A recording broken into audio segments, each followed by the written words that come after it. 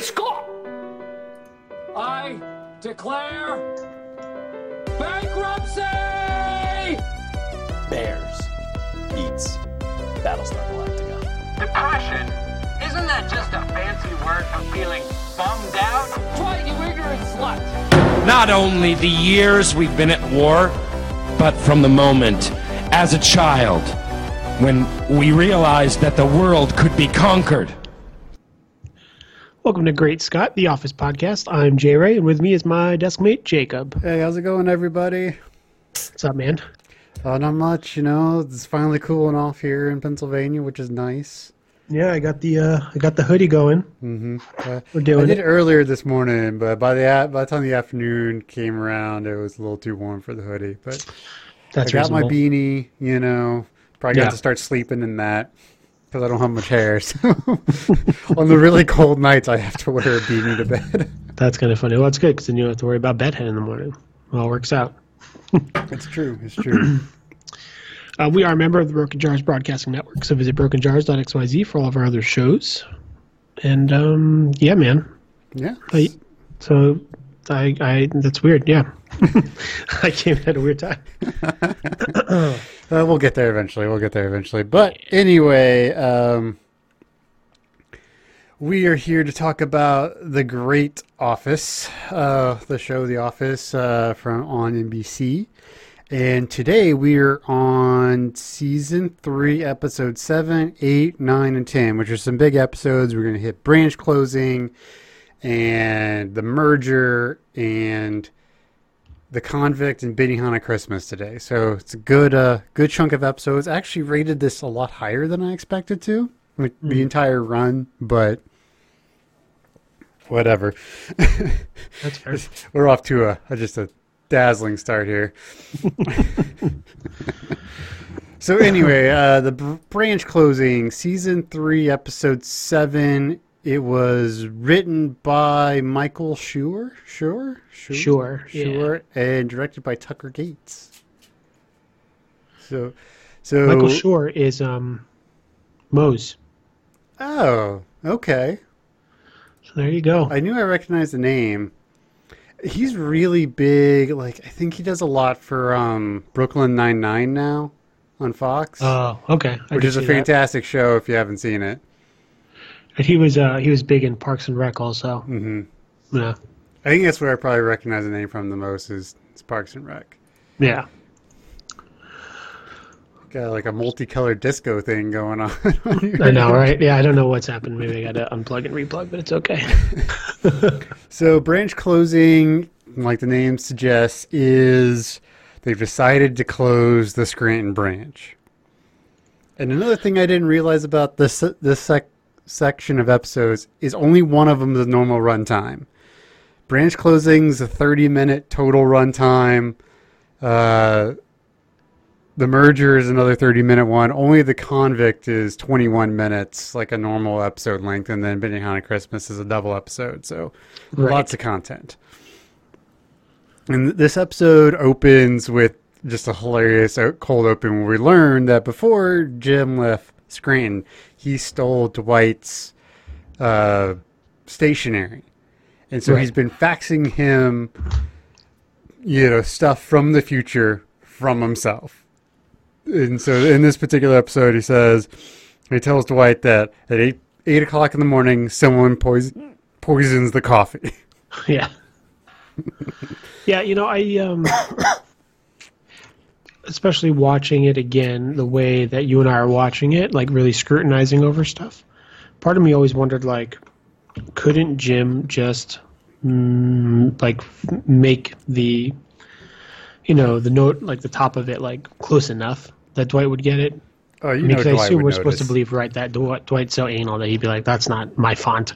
He's clearly probably done glitchy. something very specific in the lettering, so he knows whether or not it's a forgery. Right. Yeah, that's probably what it is. Okay. All right, that's fair.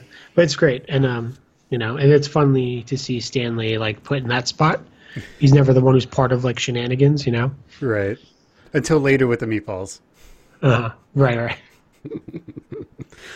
There's a lot of foreshadowing in these episodes coming up, but so Jan comes in to fire Michael.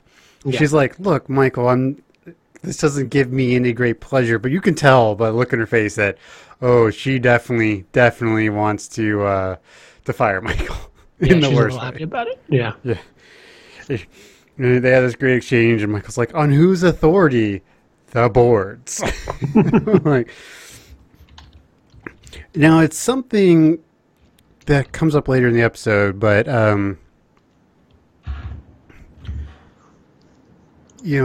Michael, for whatever reason, puts it on David Wallace that it was his decision to close it and not the collective decision to close it. So I thought that was interesting that he just immediately went there.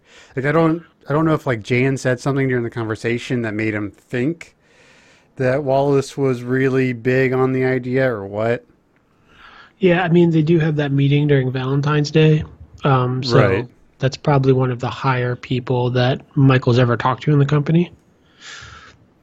It is weird, though, that David Wallace is so involved moving forward as a CFO. Because some of this stuff is like, when you like your COO do it, or...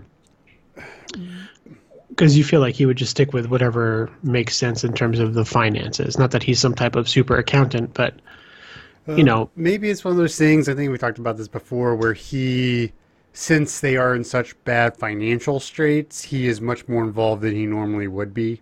Right. Because of all that stuff, because he is the money guy. Yeah, no, it's true. But like you said, I mean, he's involved in a lot of these, like, he's in the deposition later on down the road. Mm-hmm. It makes sense that he would be at that shareholders meeting because of his high rank or whatever. But yeah, he's very involved in everything. So it's kind of odd. But I guess because of the world, that's why Michael kind of is like, tell David. Maybe it's one of those things where the CEO's like so detached, he pushes a lot of his own responsibility onto David, That could be too. And that would make sense with how the company is run and how poorly it's run. That the people at the top are pushing off their responsibility on other people and aren't really paying attention. Yeah, that would make sense. I mean, it's a really great scene though, right? Because so Jan comes in and she says the thing, and Michael's like, "Well, now I have to tell everybody." Like, that's bad news. Mm-hmm. He's like, "Well." I know, he's just so dejected, and his default response is like, it's because we dated, right? It's like, don't do this to me because I hurt you. Yeah. And she's like totally like,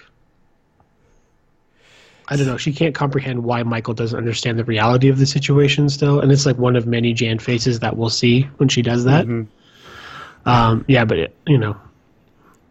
She's just very disconnected, and she doesn't really have much to console, so she just kind of splits. Just kind of walks out mid-cry.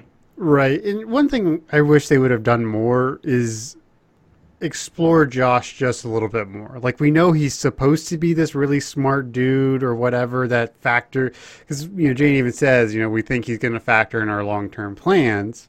Right. So there's obviously people who are thinking he'd eventually be in New York, executive member kind of thing. Right. And I would like to have known a little bit more about Josh besides the fact that he loves Call of Duty and bikes to work. Yeah, no, that's fair too. Well, it also seems a little strange to bank so much on one person in general. Again, maybe signifying Dunder Mifflin's not great managerial choices or whatever. Because while I was watching it too, I was asking my girlfriend, I was like, okay, so we bank on Josh or whatever, right? And if we skip ahead a little bit, Josh does the thing that he does, and it kind of screws everybody's plan up. Wouldn't it still make more sense to keep Stamford open and maybe move Michael over there? Because obviously it's not just Josh. It's got to be that whole office is running a little bit better, Right, but I think that, one reason you don't one reason you don't keep it open unless you're just going to move Michael is crap. So they still got to make cuts. They still got to fire people and let people go, right? Right. So it's either you still close one or the other, and it would be a lot easier to move people from Stamford to the new location, instead of trying to relocate a boss who may or may not want to, and other people. And since there is no captain left of that ship, it's easier just to get rid of the ship. Yeah, okay, that makes sense. I mean, because maybe they all work so efficiently only under Josh, right? Right. I mean, a lot of people come, though, from Stanford. I don't know what half of them do, but... I don't know half of them do either. Yeah. Okay. But a lot of them come. So Jan lets it be known that there's going to be severance people and transfer people. And she lets it be known very quickly to Michael that he is a severance person. And Right. Stanley decides he's going to take the severance, period. Mhm. So who else would get transferred? Right. So who would have been saved in the Scranton branch? Obviously Dwight. Yeah. I mean, he's way too good of a salesperson to not be. I mean, probably most of the sales team. I But- mean, because Phyllis and Stanley, maybe they're not as good as Dwight, but I mean, at least later on they pick up the slack, like further down in the season or other seasons later, like they're a pretty crack sales team. Mhm. So they must be doing okay. Right. And you might want them on board to maintain those like relationships, because obviously Stanford's going to retain all of those clients from Scranton. But like Pam's gone, right? She's just Yeah. And yeah. I think probably the entire accounting team is gone. yeah. Maybe I can see them keeping one, only because there's more people or there's more money coming to one branch. But they've already made comments about how there's too many people in the Right. accounting We've already department, so, yeah. established there's too many accountants. Yeah. See, I don't know if Stanford has an HR guy. Oh, I mean, they probably have to have one based probably on how. everyone does. Yeah. Yeah. So Toby would probably be gone. Or they might have moved him. I could see them transferring Toby to like corporate and just letting him be a corporate level HR. Right. Yeah, Um, I could see that too. Creed's gone. Creed's gone. Meredith. Meredith's gone. Kelly. Yeah, Kelly's tricky. Yeah. She's probably gone. But she has. I could see them keeping her because she has such a good relationship with all the customers. Right. And since they're bringing over more customers, maybe they need that extra body. Right. It's one of those things where they may not be able to do it with one, but they might not need two people. They need like 1.5 people. Right. Yeah. I mean, again, jumping way ahead, but there's this one bit in season 4 where Ryan is saying, what if we fire Kelly and then outsource her job to India? Right. Yeah, which is pretty great. I mean, she seems to be good at her job, though. Right. We haven't gotten to the watermark yet, have we? No, we No, haven't. not yet. No. Yeah, we see some of that in that episode. I'm trying to think. Oh, well, I guess it didn't matter. The warehouse got bought out by Bob Vance, so maybe that's just. So I where was- wondered, did they have to rebuy it, or how did that contract situation go? Or Right. was he just going to buy it, and then when Dunder Mifflin didn't pull out, he didn't. Maybe he said he was going to, but then he didn't. I don't know. Well, it's weird too, right? Because the office park, or at least that specific building, is owned by Beekman Properties. Mm-hmm. So is that something that Bob has the right to do? I mean, I guess maybe, right? Because Dunder Mifflin would have to buy out of that, whatever their lease is, regardless, right? Probably. Right. Yeah. Yeah. So then, obviously, they'd want to sell it as quickly as possible, and if Bob Vance is going to do it, I wonder if there's another warehouse. There must be another warehouse, though. There must be, or For more Bob, more right. space or something. Yeah. So maybe he's just growing because he's got those two guys that show up in later seasons. Mhm. Yeah, so he must have a warehouse to sell some fridges. I know in my old office building there were 2 warehouses where I worked. So we had one warehouse and there was a big wall and it separated the other one. It was like huge waste of space, right? Because like the 80% of the people inhabit like the smaller of the space, but you need all that room for shit. Right. And then, the episode kind of goes into like everyone like talking about what they're going to do next, right? Yeah. So it's like Kelly's like super sad. Like Ryan's like, well, first Ryan gets his business card, and then he's all like, this is good timing for us, and like he's just sort of showing his douchiness, where he's like, yep, I'm just going to use this to walk away from this relationship because he just doesn't have the stones to actually dump her. Yeah. Kelly's like, I'll kill myself if we have to like quit working together and all this stuff. Like super like dramatic peak Kelly. Yeah, I believe she says she is going to kill herself. Yes. Romeo and Juliet style. The Claire Danes one. That's exactly right. I mean, generally people seem to take it well. I mean, Dwight and Michael freak out and they go do what they do, and we'll get there. Pam seems okay about it. She sees it as an opportunity or a push to do something that she probably wouldn't have done on her own, right? To ever leave the job. Well, we find out that she's already in art school at this point. True. And it's never mentioned again. And then she goes to more art school later. Like, so did she drop out? Well, because I wonder what, like, is art school just like what she's calling it, but it's actually like some type of art class at the community center, Because then, like you said, eventually she actually ends up going to college for art, which is a little different. So maybe these are less formal classes. It is Scranton. Yeah. No disrespect, Scranton. I'm trying to see what else. Then Stanford finds out, and everybody, Andy's being, the tool bag that Andy is, and like just giving Jim hell. He's like, "Look, I'm here now." Right. The entire episode, Jim's like trying to figure out who's coming, like who's gonna come over. This whole bit, it's really funny, like, because you can tell he's worried that Pam will come. Right. Or maybe he's wanting Pam. I don't know. I have a hard time, because this is right when the whole Karen Jim thing, like, really, really gets going, Right. So it's hard to sort of figure out what's going on there. I mean, again, so this will come up again in the next episode, but do you think Karen and Jim are dating now? From the sound of it, no. Right. Because of they're at the very end of the episode, Karen's like, I hope he's into me too. Or maybe they've gone out a few times, but like more like just hanging out at the bar kind of deal, and like maybe she's hoping they're going to go the next level. So maybe they're in some kind of like they're in a friendationship. Because last episode you had said something that you think it's possible that they got a little frisky after Diwali.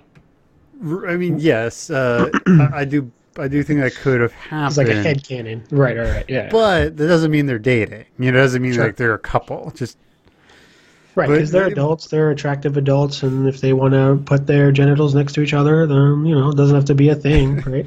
Like I said, they're in a friendationship. I think they're right. More than friends, but not quite in a full blown relationship yet. Yeah, that's fair. So something I picked up on. So when Michael and Dwight go to David Wallace's house. Yeah. David Wallace has one of those monogrammed letter doormats, but this one has an H on it. Right. I'm just like, that was a screw up by the props department. I always wondered, though, if they were at the right house. I mean, it looks really similar to the house they go to. Yeah, I tried to compare for that, the house party or whatever the heck that episode's called. Office party, something like that. Cocktails, that's it. Which we'll get to here pretty soon, actually. Because Dwight had never been there. He only had the address to send Christmas cards to. Right. But I could also see Dwight messing that up. And then that also might correlate to why Michael and Dwight don't encounter anybody at that house at all. Because it's not the right house, Maybe so, maybe. I know it's a very similar looking house, but the house we see in Cocktails has a circular drive, and this one does not. Yeah, and of course too, like, and it's kind of a thing that we do on this show, but it could be, like a retcon. Yeah. That was the house that was available then, different house available later. Right, because after Cocktails, it becomes the same house. Like every time you see Wallace's house, it's the same house. I'm pretty sure. At least it looks the same from the outside. Yeah, I think so too. So, and then, Jan comes in to Stanford and is like, look, Jim, we want you to be number 2. Josh, you're going to be promoted to head of Northeastern sales. And so she keeps going on, and it's like, I'm going to have to stop you right there. I just, took this job with Staples. So, I mean, it's sort of a douchey thing to do, but you know what? I've definitely, had to, work 2 companies against each other for a bigger raise kind of thing. So, I mean, it's part of business, but it is also a douchey thing to do. I don't know. I'm conflicted with how I feel about it. But Jim has this really nice quote about, say what you want to about Michael Scott. He would never do that. And I thought that was a really good quote. It's something that, the people of Dunder Mifflin just never really understood about Michael. For all of his flaws and weirdness, he was insanely loyal. Yeah, because again, during deposition, Michael has that phrase where he says something like, you expect your company to screw you over. But not your girlfriend. You never, but not your girlfriend. So in that regard, and I think that's an accurate statement too, in that, in the end of the day, Josh probably does have to look out for himself, especially if he does see the declining, success of Dunder Mifflin as a whole. And if he waits any longer, he might not get whatever larger offer he was getting from Staples, Right, and that's another hard part about it is look, if you're a smart person, you knew what was happening in Dunder Mifflin, and it was time to go. Right. That's one reason I left one company I was with, is because I could see the handwriting on the wall, and I wasn't nearly as high as Josh was, so I was like, I'm out. Yeah, that's true. And but it's interesting too, because what does Michael really get for being loyal this whole time? Oh, he gets screwed over. Yeah, I mean, he meets Holly, I guess, moving forward, but that's not because of the job. That's just situational. Because debatably, maybe he never would have left Scranton anyways, right? Right. Well, and we also find out that they're not really good about giving him raises because he never asked for them. And, right. He barely makes more than Daryl, and yeah, he sucks.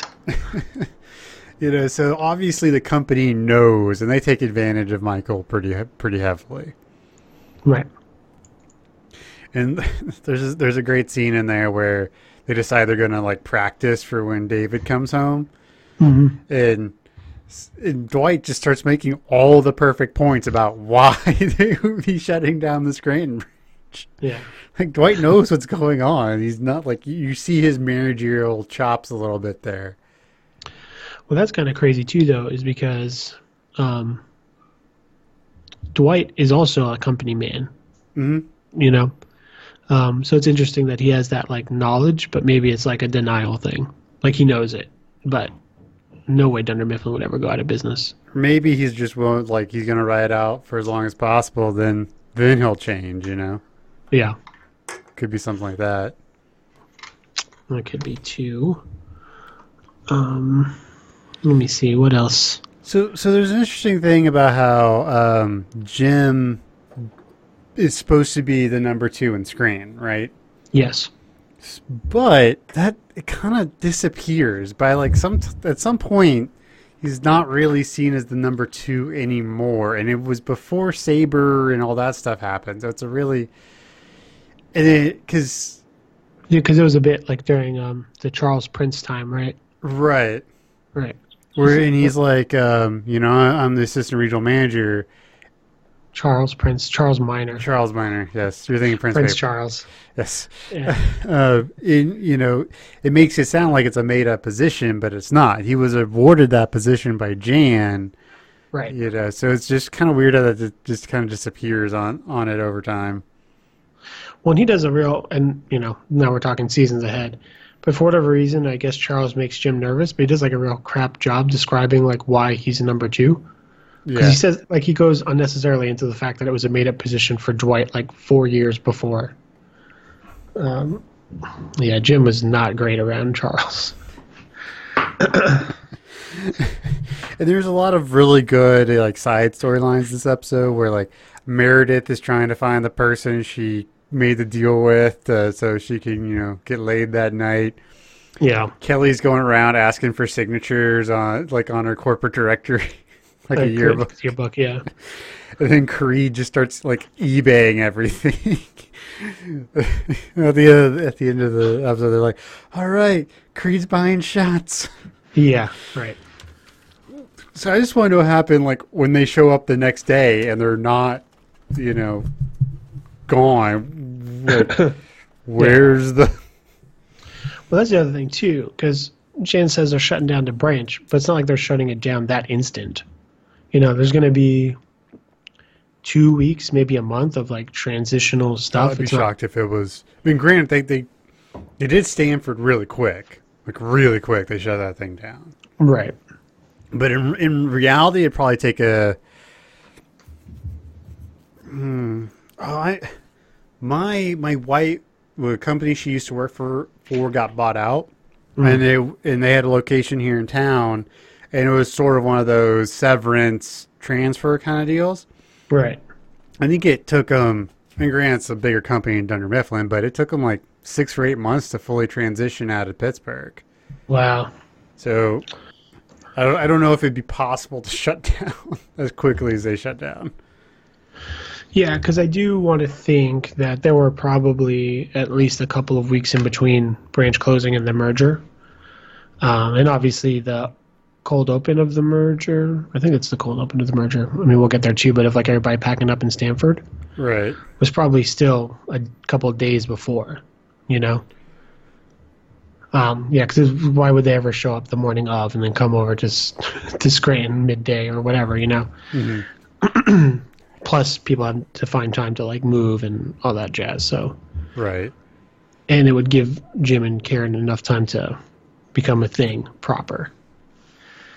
But you're right; it was quick. So I guess my whole point, roundabout, I've been going on tangents all night, is that Creed selling his shit that night or that day rather was going to be bad, regardless of if they actually ended up closing or not, because he would have been sitting there for, by your estimation, 8 months with no computer. Creed wouldn't have cared. That's true. Yeah. Except for I couldn't start writing in Creed thoughts, which would have been tough. There's a scene I want to bring up more for another point, but so Phyllis tries to like get this lunch together, lunch going on, right? And they go through different things, and Kevin brings up Hooters, and Angela's like, no. But we looked it up. At least today, might not have been true then, but at least as of today, the nearest Hooters to Scranton is in Wayne, New Jersey, which is 109 miles away. I pass that Hooters all the time then. So, like, which is weird because of how good they tend to be with actual places in Scranton. Right. But, Hooters must have paid him a good amount of money. Yeah, because that's not the first time it's been referenced. Because obviously, Jim and Michael go there. In season 2, and it gets referenced quite a bit. Actually, it might be referenced in every episode. This or 3. I know it's in at least 3 of the 4 episodes that Hooters gets referenced. Yeah, right. Because it's brought up again in Benihana Christmas, right? Mm-hmm.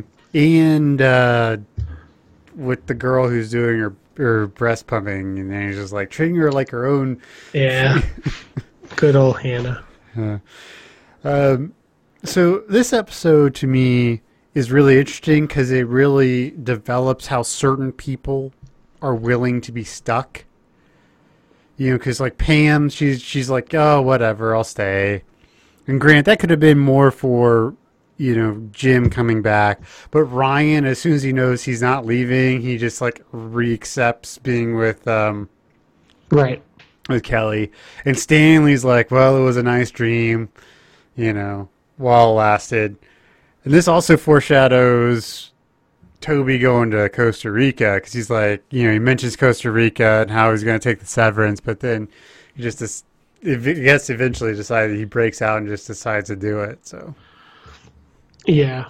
I mean, well, I'm sure we all know now, but it's really hard to look for a job while you've got a job. It's almost as tiring as going to work. it's You tough. work you work your 8 hours, 9 hours, 10 hours sometimes, and you got to come home and you got to put in your applications and stuff. And then if you're super lucky, you get an interview, and then you got to get time off from your damn job, because obviously you can only ever interview during office hours, and everybody has the same office hours. So I could see everybody being like, okay, I'll rough it out, because finding a new job's terrible. Finding a Like- new job does suck. Yeah. But you get fired, then you got all the time in the world to do it. Yeah. But nobody was terribly upset except for Michael and Dwight. Right. Everyone else was like, whatever. And Phyllis, she's got Bob, and they're already engaged at this point. I believe so. So, if she loses her job, it's not a big deal. Yeah. Right. She'll just go, live off of Bob's money. Yeah. So here's a question I have for you. Judging from future things, Andy is a terrible salesperson, correct? What you just said is correct. Yes, based on the future stuff, he's supposed to be a terrible how in the salesperson. hell did he get transferred? If any, Yeah. And how does he have a title, right? right? Yeah, the director of sales, which I don't Yeah. even know if that was the actual title. Maybe he was just making it up. Yeah, that could be too. Yeah, I don't know. I mean, there's a lot of things. I mean, all the characters kind of go through this throughout the show. But Andy seems more competent at his job earlier on. And then when he comes back after anger management, he becomes closer to the Andy that is there most of the show, which is that, not subservient, but always looking for approval kind of Andy. And then with that also became his lack of abilities with his job. So do you Although- think not having that anger to fuel him hurt his job performance? I mean, I could have, but then as I was saying that, I remembered, I think it was Traveling Salesman, when they all go out Amazing Race style, and Andy totally botches the sale between Michael and that guy. Right. So maybe he was terrible the whole time. And maybe he just had a title because he was a senior or something. Maybe he was the longest tenured person there. Yeah, something like that. It also could be that he's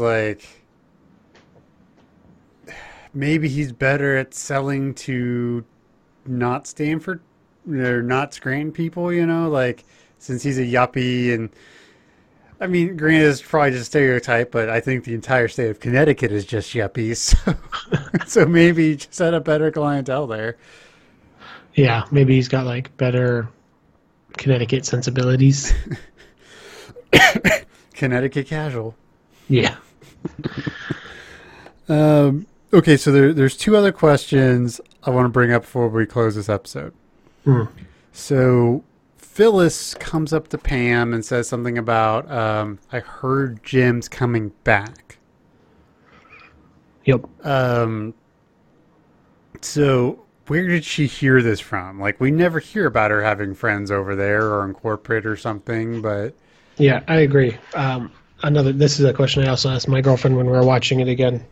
Because,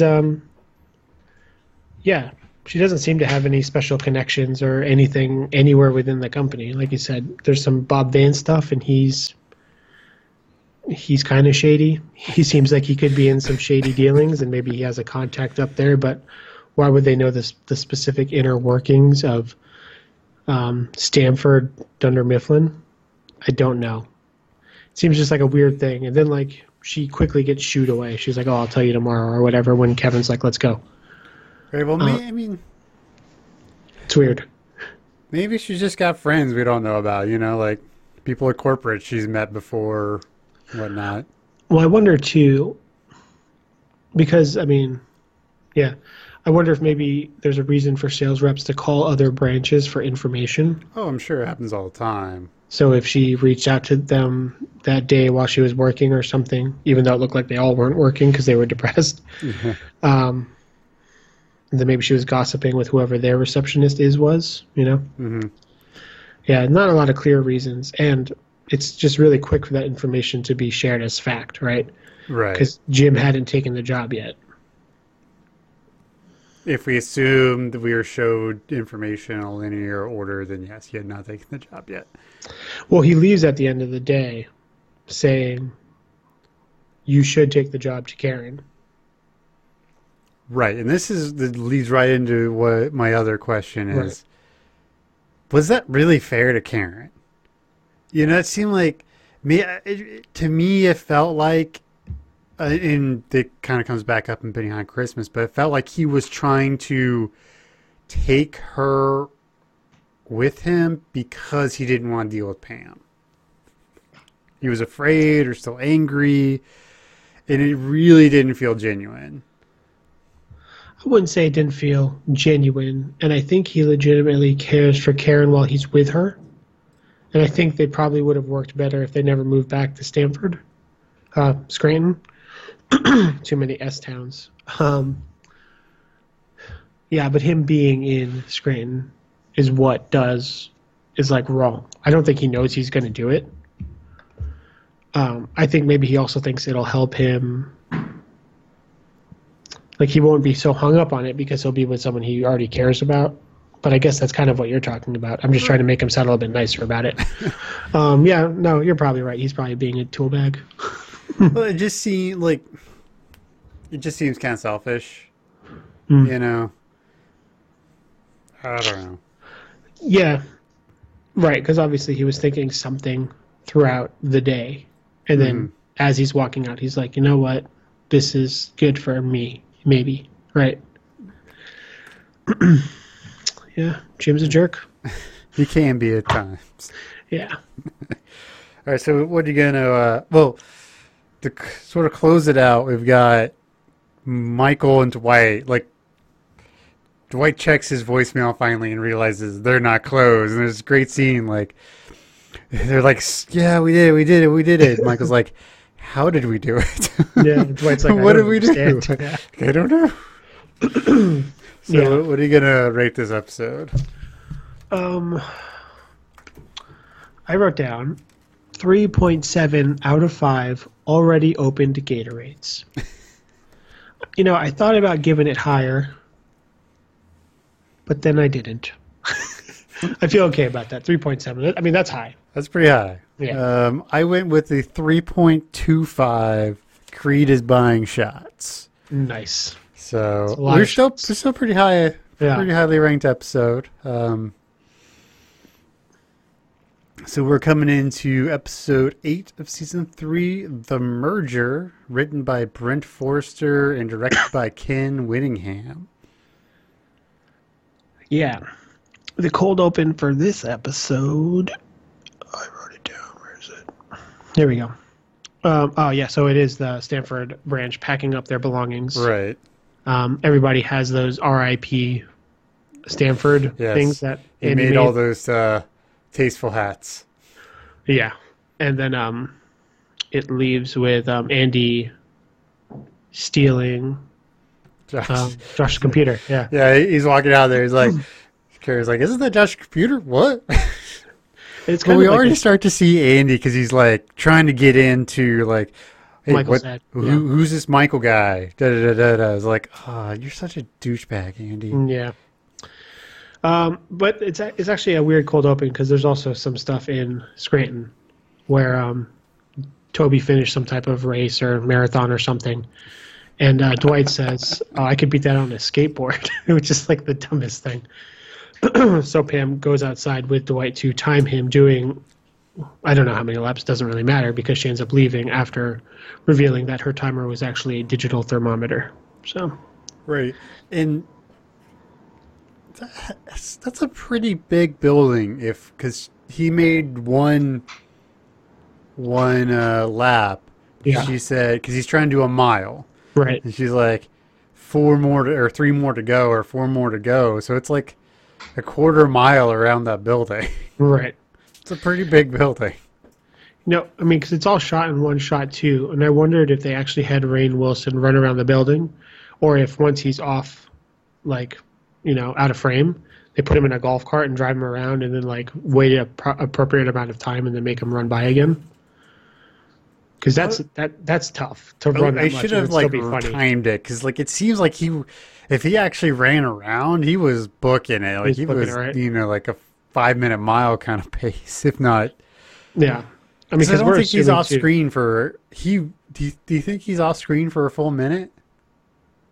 Because like Pam kind of like just do what? Like maybe just add a minute. Yeah, so it's a pretty quick pace. So Yeah. I don't think there's any way he ran around the building. Right. All right, that's fair. Sorry, Dwight, you suck. But we Yeah. do learn that he is his speed is somewhere between a snake and a mongoose. For reference. Right. Two animals very well known for their long distance running.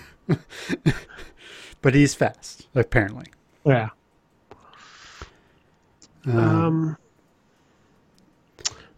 Yeah, so Pam comes into the office after Michael kind of does a little bit of a spiel to the camera talking about the merger.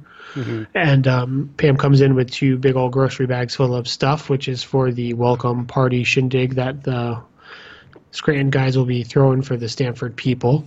And Pam has one of the old Jacob favorite glints in her eye where she's happy, And we know why. She says, it's nice to meet new people.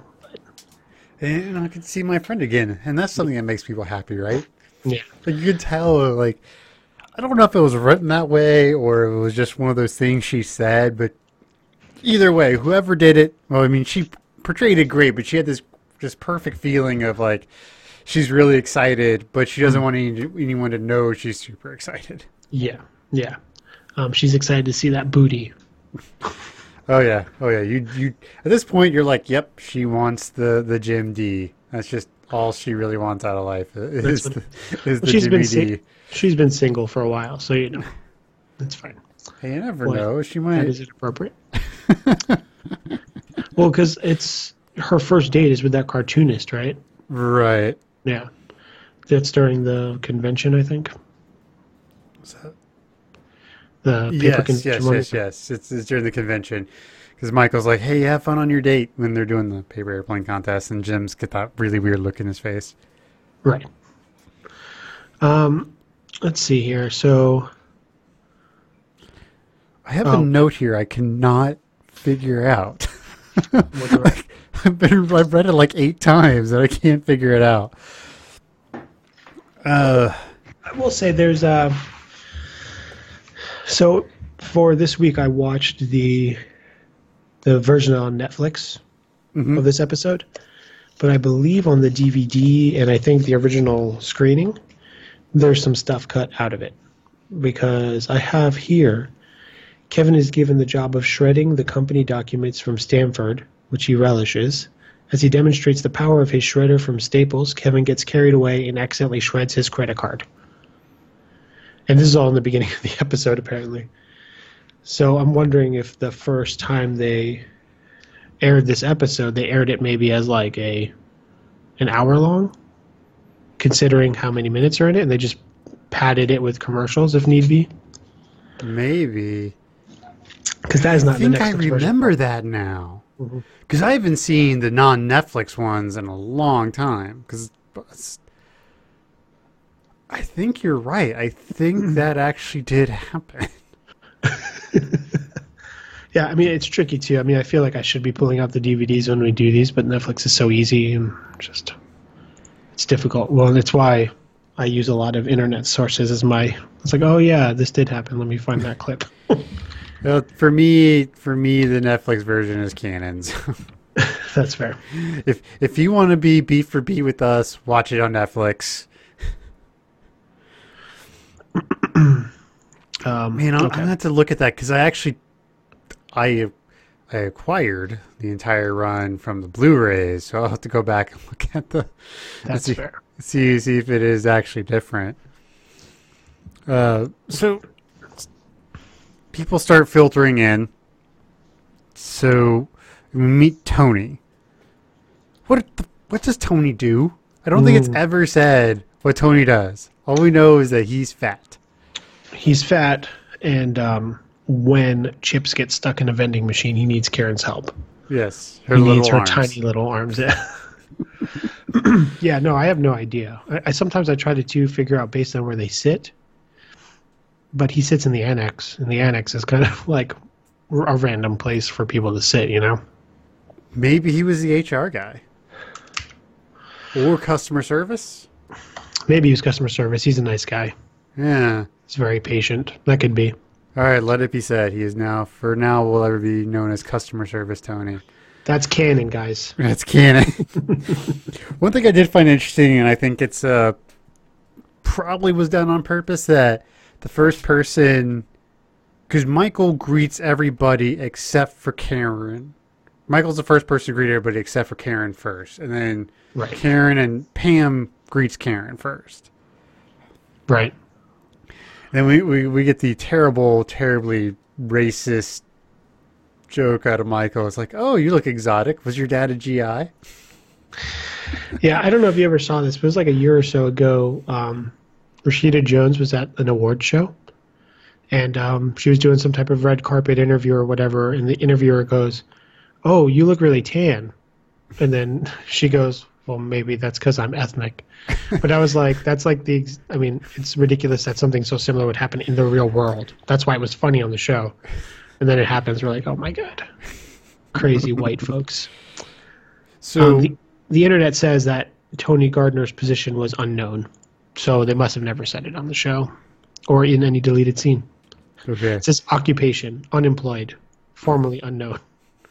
So that's great. So Karen says she really likes Pam's sweater, and Pam says that her mom knitted it for her. And my wife wanted everyone to know that if that's true, Pam's mom is a baller knitter because it's a very intricate sweater, apparently. Right. Yeah, it's got very big things happening. Yeah. And interesting enough, I would believe the first lady cast as Pam's mom to be the one to do that, but the Pam's mom who Michael dates, she doesn't seem like she knits anything. It's true. It's true. Then Andy shows up, and he's like, I'm going to be the number 2 here in 6 weeks by, name repetition, personality mirroring, and never breaking off a handshake. Yeah. We just find out just how, like, at least in the beginning, because I'll grant you he does get better. Mm-hmm. But see, and this is sort of my whole thing with Andy and how I see it differently than a lot of people do in season 9. See, I believe in season 9 he reverts back to this Andy, or very Worse. similar to this Andy. But yeah, no, I mean, I don't see a reason why Andy becomes the Andy he is at the end of the show. And I would say he's worse than this Andy, because this Andy's just like annoying. But the Andy at the end of the show is like intolerable. Well, it's one of those things. His entire world came crashing down. Whose fault is that, Jacob? Hey, The writers. The writers made his world crash down. So he starts mimicking Michael. And Yeah. Ed Helms does it really well too, right? Oh, yeah. Like Michael says these things, and then he doesn't like just automatically repeat them. He like rephrases them with the same terminology. So like, he's like, "Hey, nifty gifties," and then Michael just said it, and then he said so much so that Michael repeats it himself, having forgotten he's the one who introduced the nifty gifty concept. Right.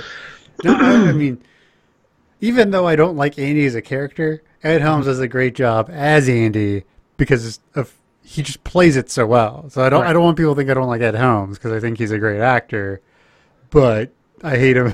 I hate Andy. What's so funny though is during about the second interaction in front of Pam's desk, if you watch Pam, she gets this look in her eye like, it like clicks that what's going on. She's just sitting there like amused, just watching these people go back and forth.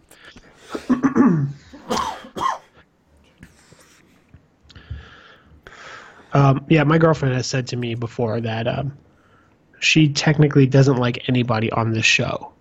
In terms of like, if she worked there, she would hate her coworkers. But that hasn't detracted from her ability to like watch the show because it's still a good show. So like a good parallel is, I don't know if you've ever watched Arrested Development. Yeah. But like, I haven't watched the new stuff. I've watched everything else. Yeah, but like, so the first 3 seasons, Jason Bateman's character is like the only good guy, really. Maybe Michael Cera too. But everybody else in that Bluth family is a pretty bad person ultimately. But you watch them because it's fine on the show. Mm-hmm. So that's what she feels about The Office. Like generally, like they're all just a bunch of selfish jerks. Well, really great for a TV show. We've talked about before. That's one reason it feels so real because they have very real, like very real like mannerisms and such. Motivations. That's the word I was looking for. Very real motivations, even though they're selfish motivations. But that's how the majority of us live our lives. And I know there's someone out there podcasting going, nope. I'm like, no, you're lying to yourself, buddy. You're a selfish asshole, most likely. Even if you're a nice person, you're probably selfish. Yeah. So then, so what? That was Andy. Mm-hmm. Followed by... We meet Martin. Yep. And he comes in with Jim. Yeah. Another question, what did Martin do? So I don't know. But according to the Office Wikia, he was formerly supplier relations. But I think, that's also what Meredith does. Meredith does, right. Huh. Because I don't think they would have let him work back in some type of finance. Yeah, right. I agree. So, yeah. But he's only in, 2 episodes, this one and the next one?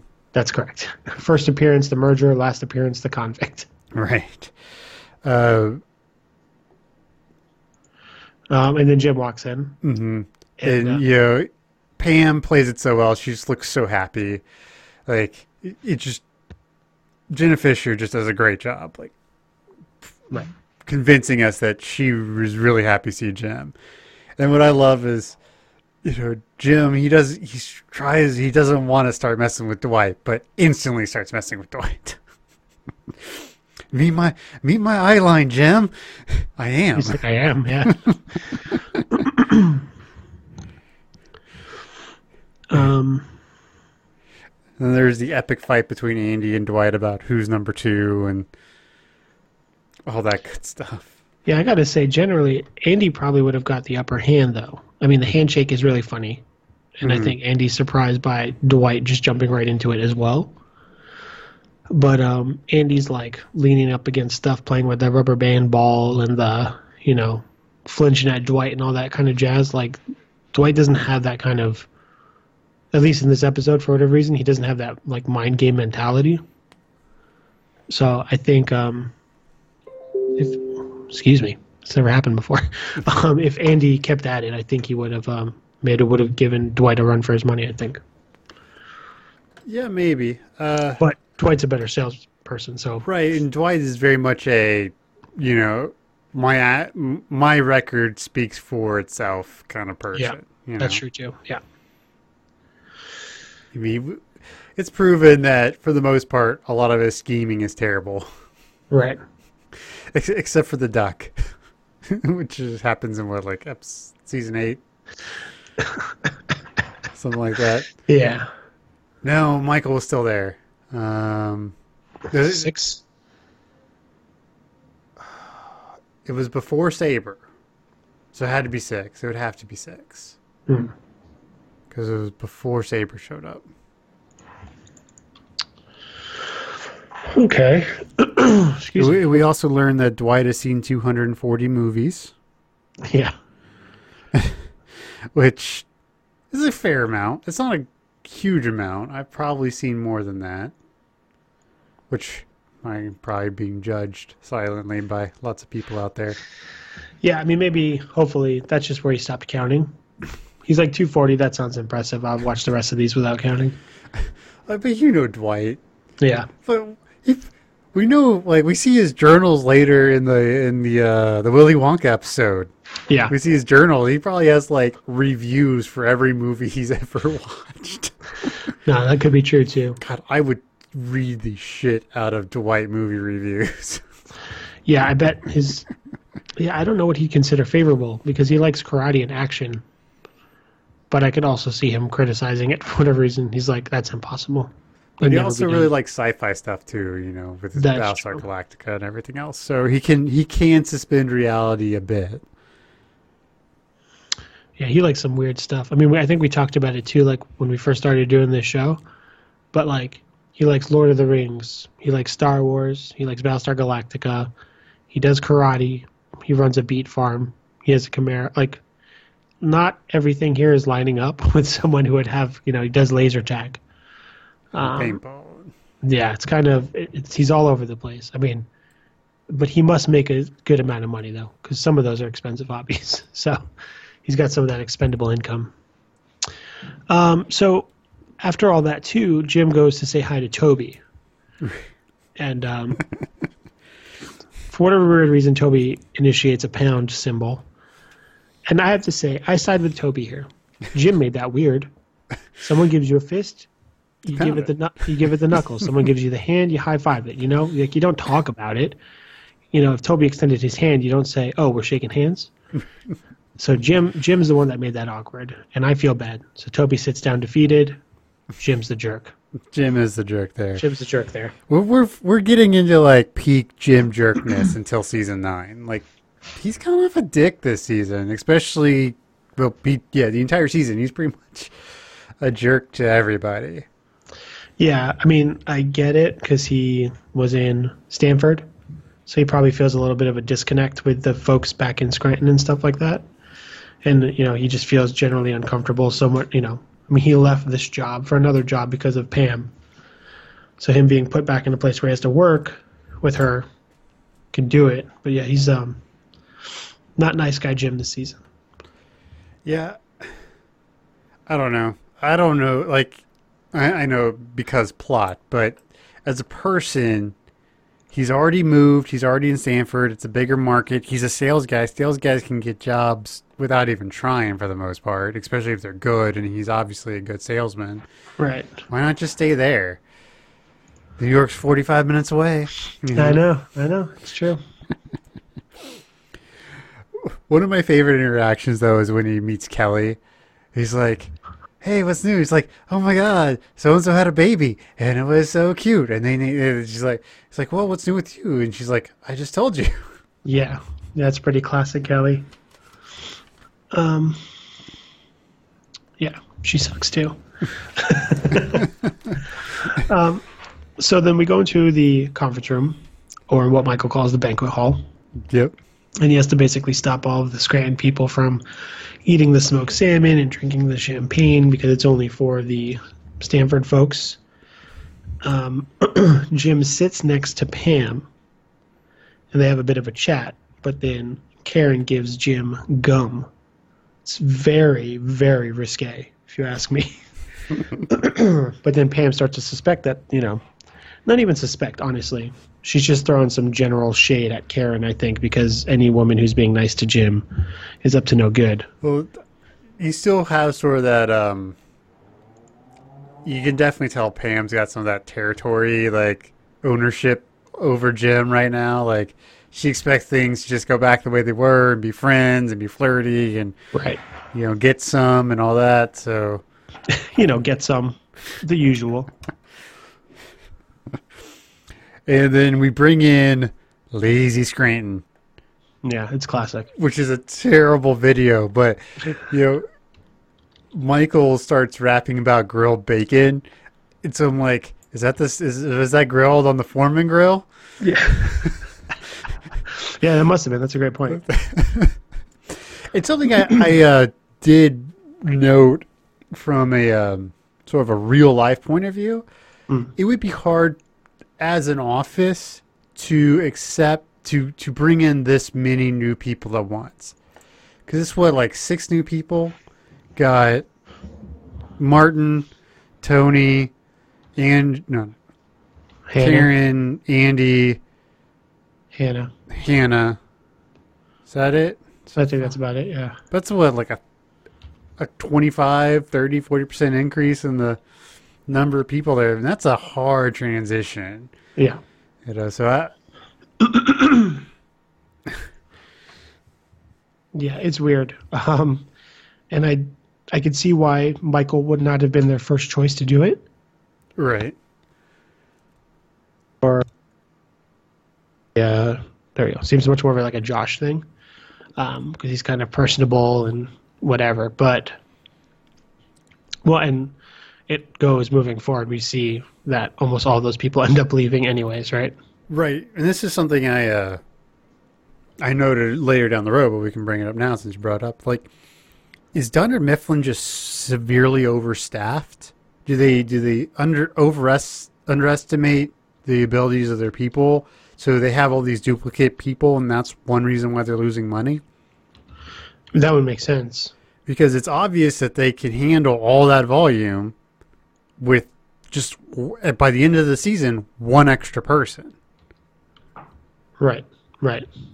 So maybe that's why, like, until now, it's really hard for a lot of these people to make good money because there's too many people diluting the pool of clients. Yeah, there's a lot of overhead, right?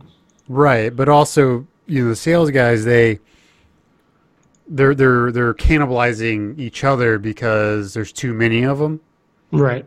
So maybe that's why only after the branches merge, it seems like the salesmen actually start making some real money. Yeah, that's a good point. Because is it this season? What season is it where David Wallace has him come in and says, "You're the only branch that's doing well"? Is it this season?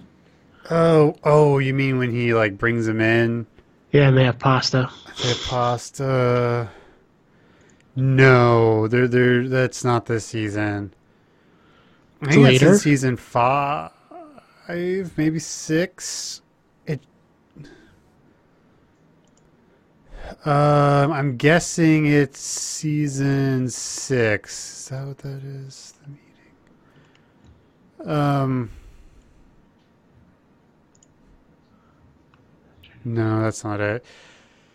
I don't remember, but it's down the road a little ways. I'm pretty sure. Because I'm 95% certain that doesn't happen until after Jan and Michael break up. Okay. Yeah, I can't find it. And this is making great podcast stuff. There's a sad scene, but a good scene where like Jim gets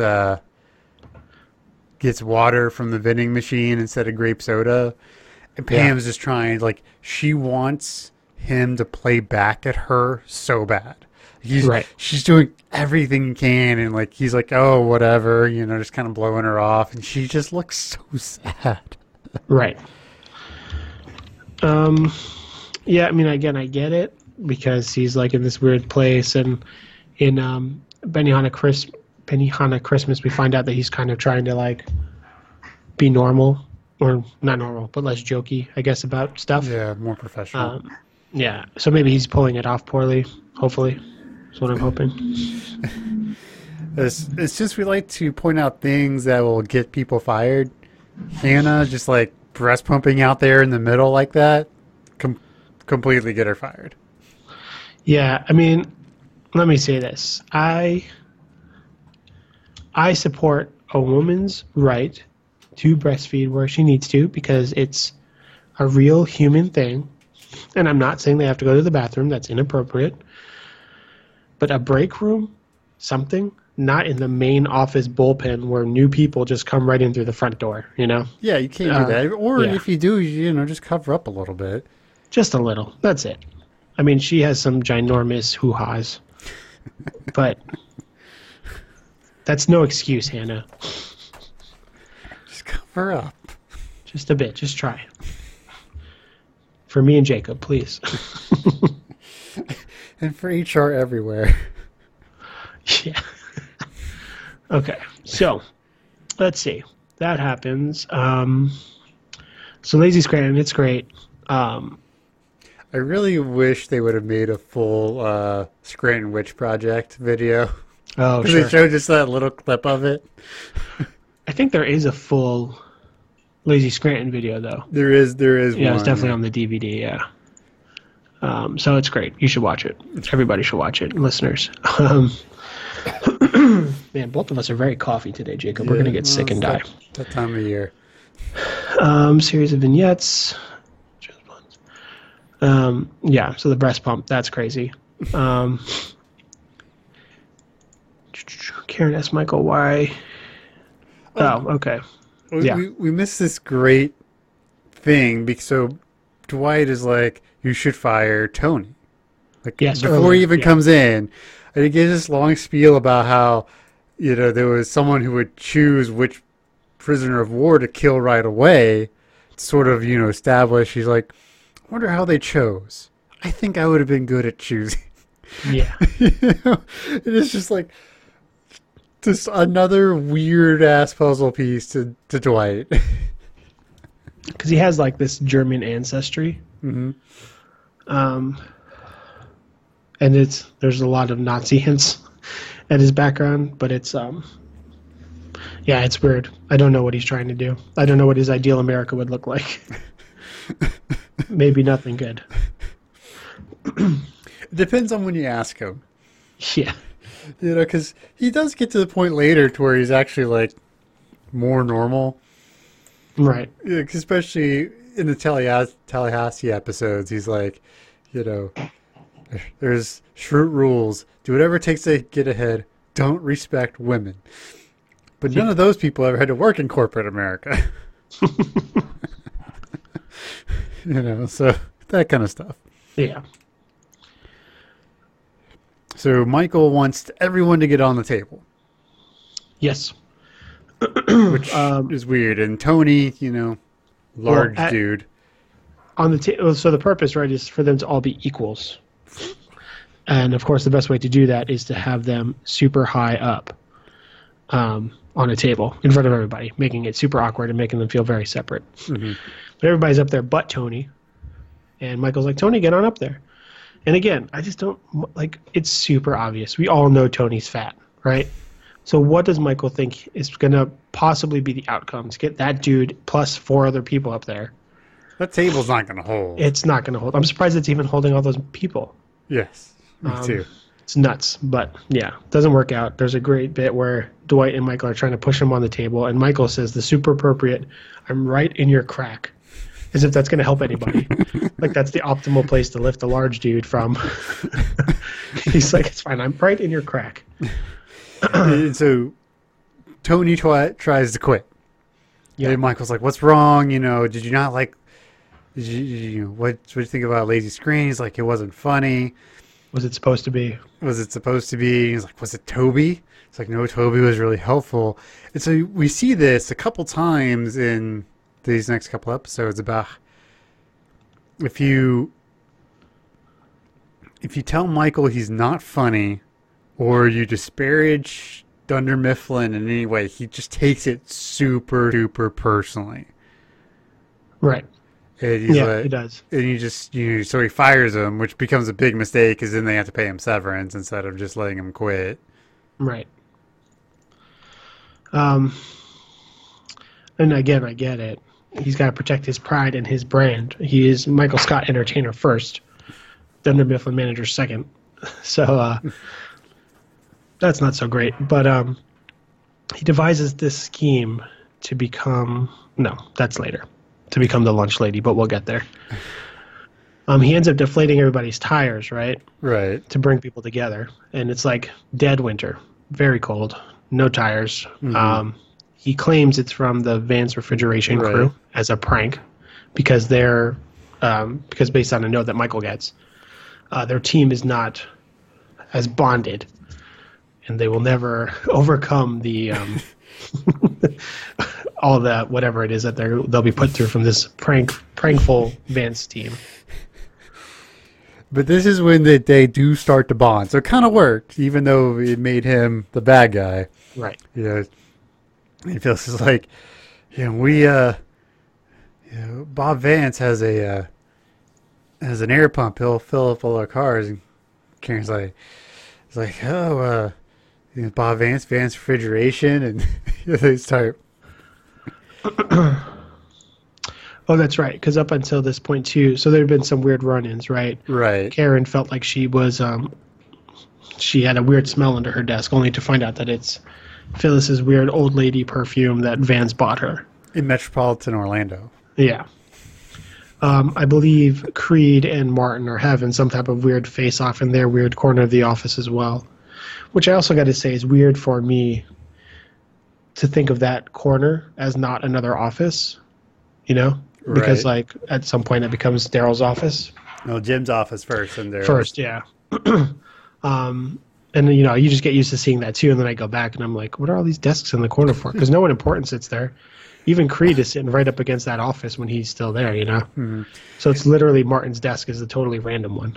And Martin, gives the pound sign to Stanley. Stanley just rolls his eyes out. Doesn't work out. Yeah, so everybody's having some trouble. So this event does start to bring them together.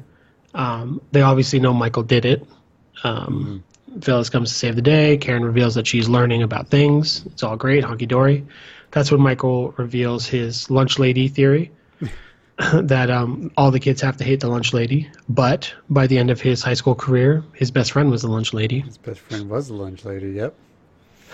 Which is very sad. So the day's wrapping up. Tony's gone. Everybody else is kind of feeling a bit better about how everything's going.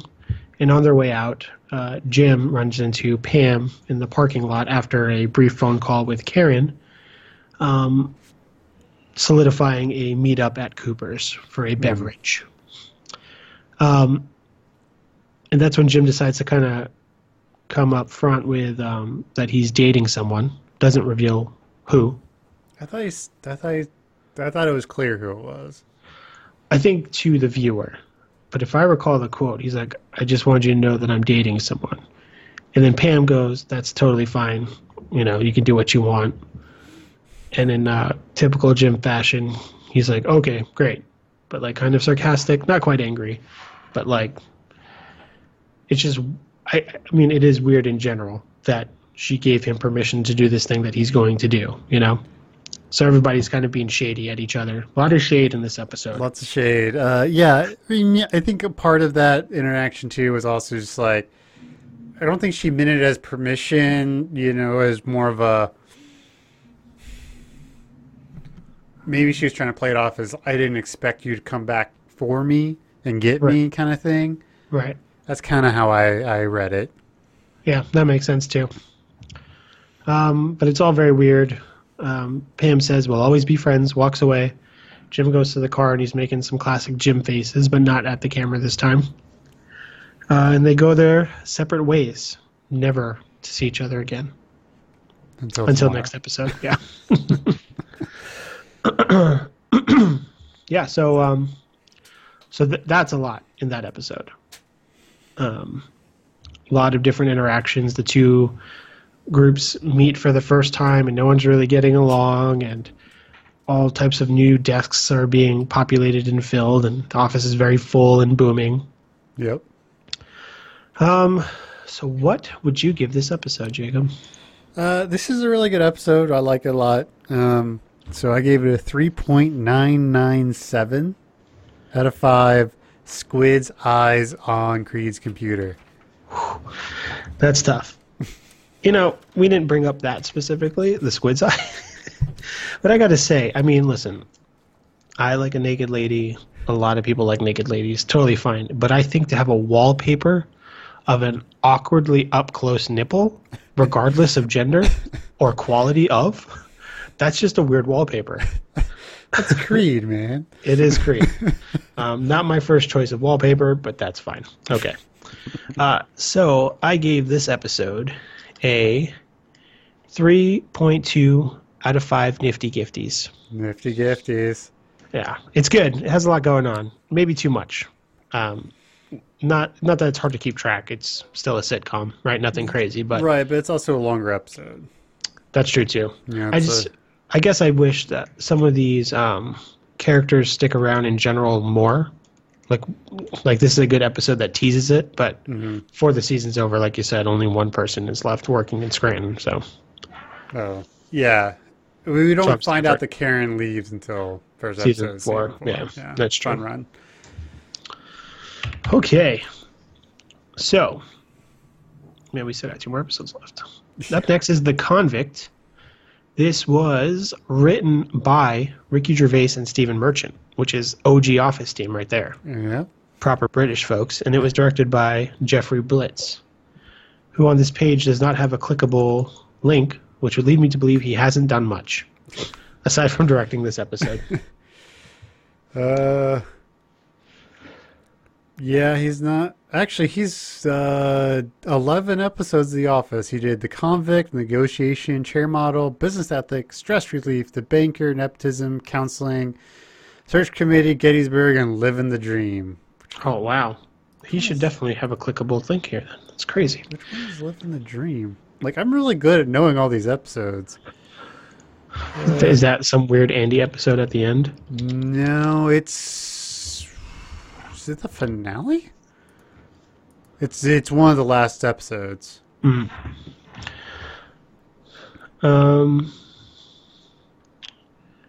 Director, Living the Dream is a 2013 episode. Yeah, it's... Boyd becomes regional manager after Andy quits his job. Right, so there's... It's... If you take them as full 45-minute episodes, it's the next to last, so third from the last, so... Gotcha. Yeah, see, that's what I'm wondering, if this is maybe an episode where Andy's at, like, the American Idol equivalent or whatever. There's probably a good chance of that.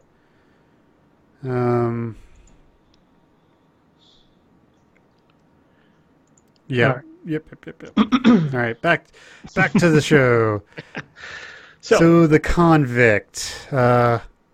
this episode starts with some more babiness from Hannah Smotrich Bar. It's just...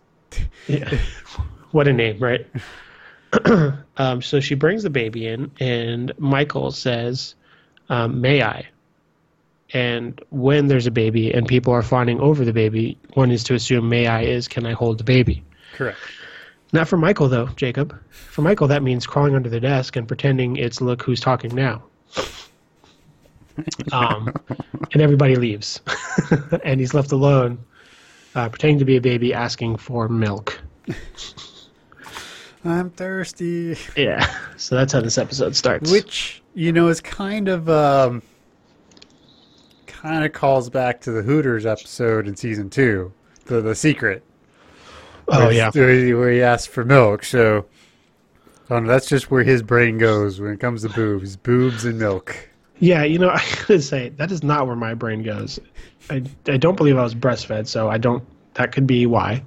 But I also think generally as a proper human male, especially a human male with no children, I don't know why milky boobs is what comes to mind. Okay, anyways. There's weird people out there, man. That's true. So there's a teleconference call with Jan where it's revealed that there is a weird, incoming payment from an organization, and they don't know why.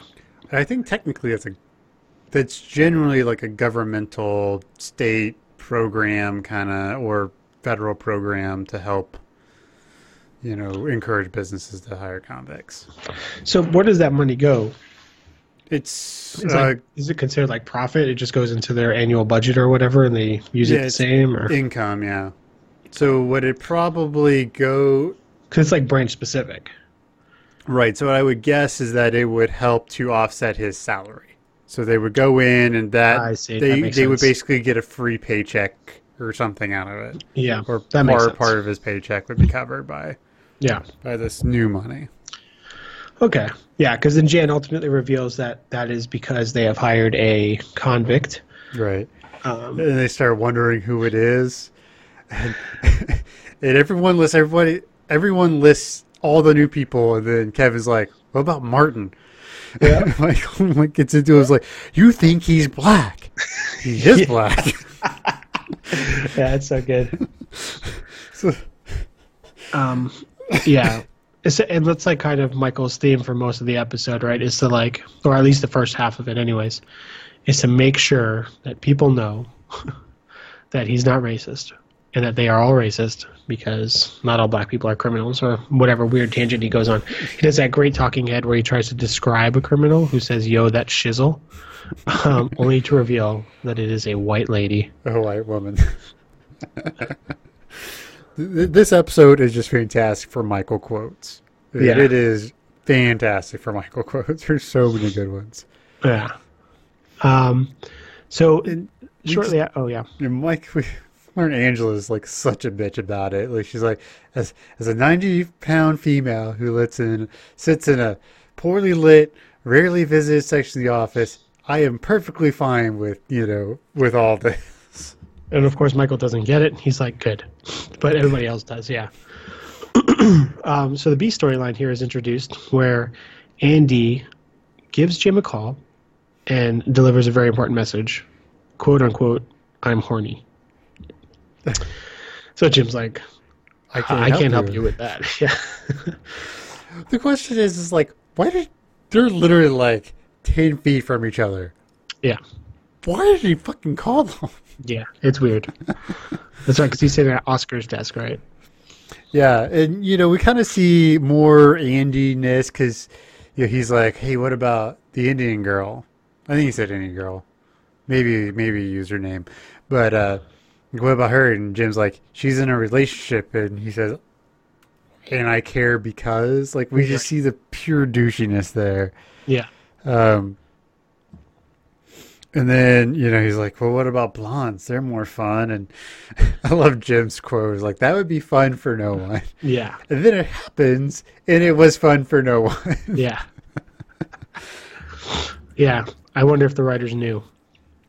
It would be interesting. And then Pam comes up, and Jim finds a great opportunity to pull pranks on Andy by aiming him to hit on Pam. And Pam's a good sport about it without knowing that it's happening for at least the start of it. Right. Six Flags. Why did I write Six Flags?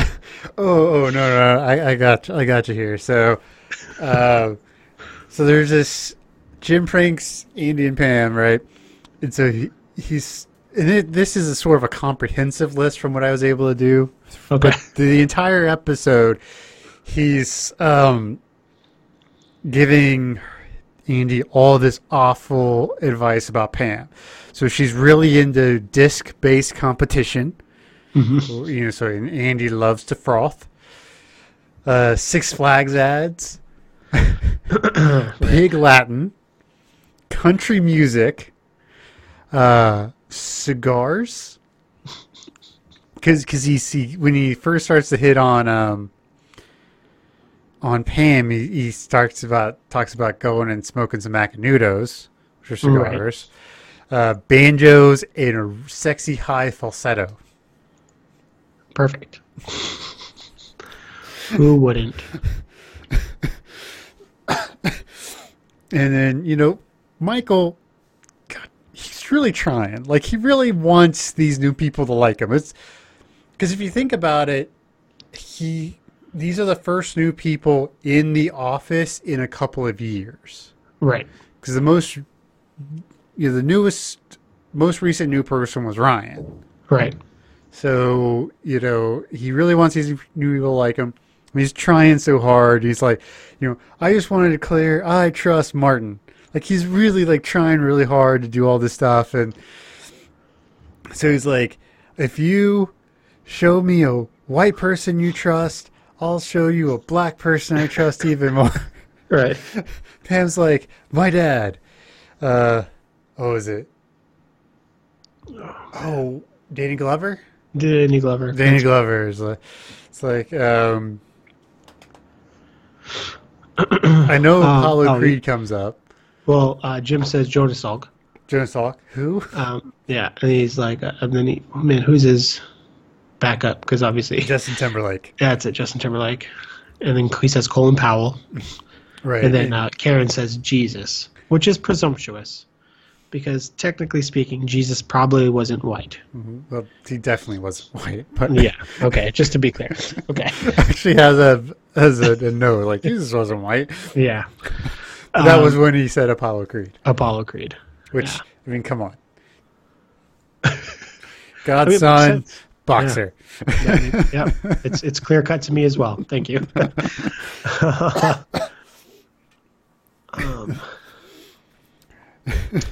So, yeah, I mean, so before this too, Michael does tell Dwight in confidence that Martin is a criminal, and Dwight like tries to sprint off. He's to like, do be kind cool, of be cool, like- like pulling him back up. That was pretty good. Um, And we learned that Martin got popped for insider trading, yes.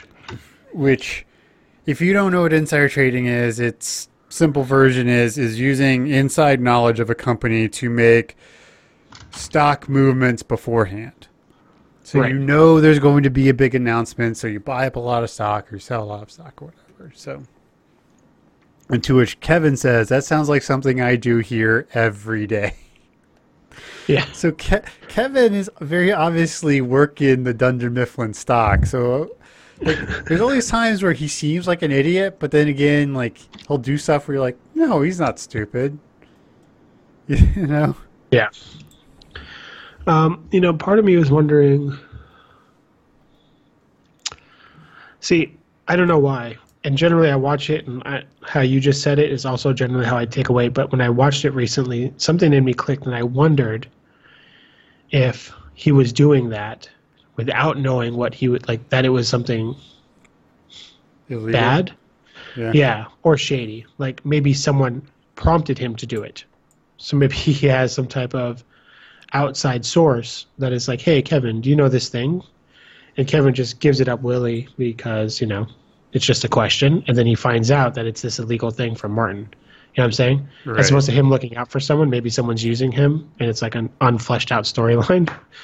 Because, because again, you said it, he's got those gambling problems. So Yeah. like, what if it's like the mob? What if the mob is like, Kevin, what is your mid-sized paper selling branch doing this week? I need the deets for Wall Street. Now, it is one of those things you got to be careful about. But in general, like, we're not going to know, and most people listening to this podcast are not going to know somebody who can actually take enough advantage of it to actually matter. Right. Like, you've got to be doing tens, if not hundreds of thousands of dollars in insider trading for it to really matter. Yeah, it doesn't really matter if your one share is gonna, you have to Right. have like a substantial holding of stock. Right. So in the lunchroom, now that Martin's been outed, he's a little bit more casual about it, and he's like, "Well, I can tell everybody the story about it." But Michael walks in, and he's like, "Nope, don't have to do that," because he doesn't know, right? Right. But then Martin reveals that generally his time in prison wasn't terrible. There were art classes, business classes taught by some Harvard Business School guys. You find out that there's rec time outdoors. Right. That his prison cell was something bigger than Michael's office. And throughout the episode, you also find out that they had a large TV, bigger than the TV that they have in the office as well. Mhm. All shaping up to go up against Michael to make him feel as if he is being attacked because his office is not as equipped as a prison. Oh, and I think it's Pam that says, "Wow, you make it sound like it's better than make it sound like prison's better than Dunder Mifflin." Yeah. And that's when Michael just really starts to get apprehensive. Right. Like, he's like, "What? No, this is not better." And he tries to improve. He does have outdoors time, but it's too cold. He brings Which out. I do have to give him credit. They do a really good job of making it look cold. There's ice, there's snow. Yeah. The actors look like they're cold. Yeah, because they're definitely somewhere in LA, right? They just put a big blue filter over the whole damn thing, and Most likely they're probably like, it's probably like August, September in LA. yeah, right, yeah, that's true. That's when Michael brings out the small TV that is clearly hooked up by like rabbit ears as opposed to like proper cable, so that's Right. not working so well.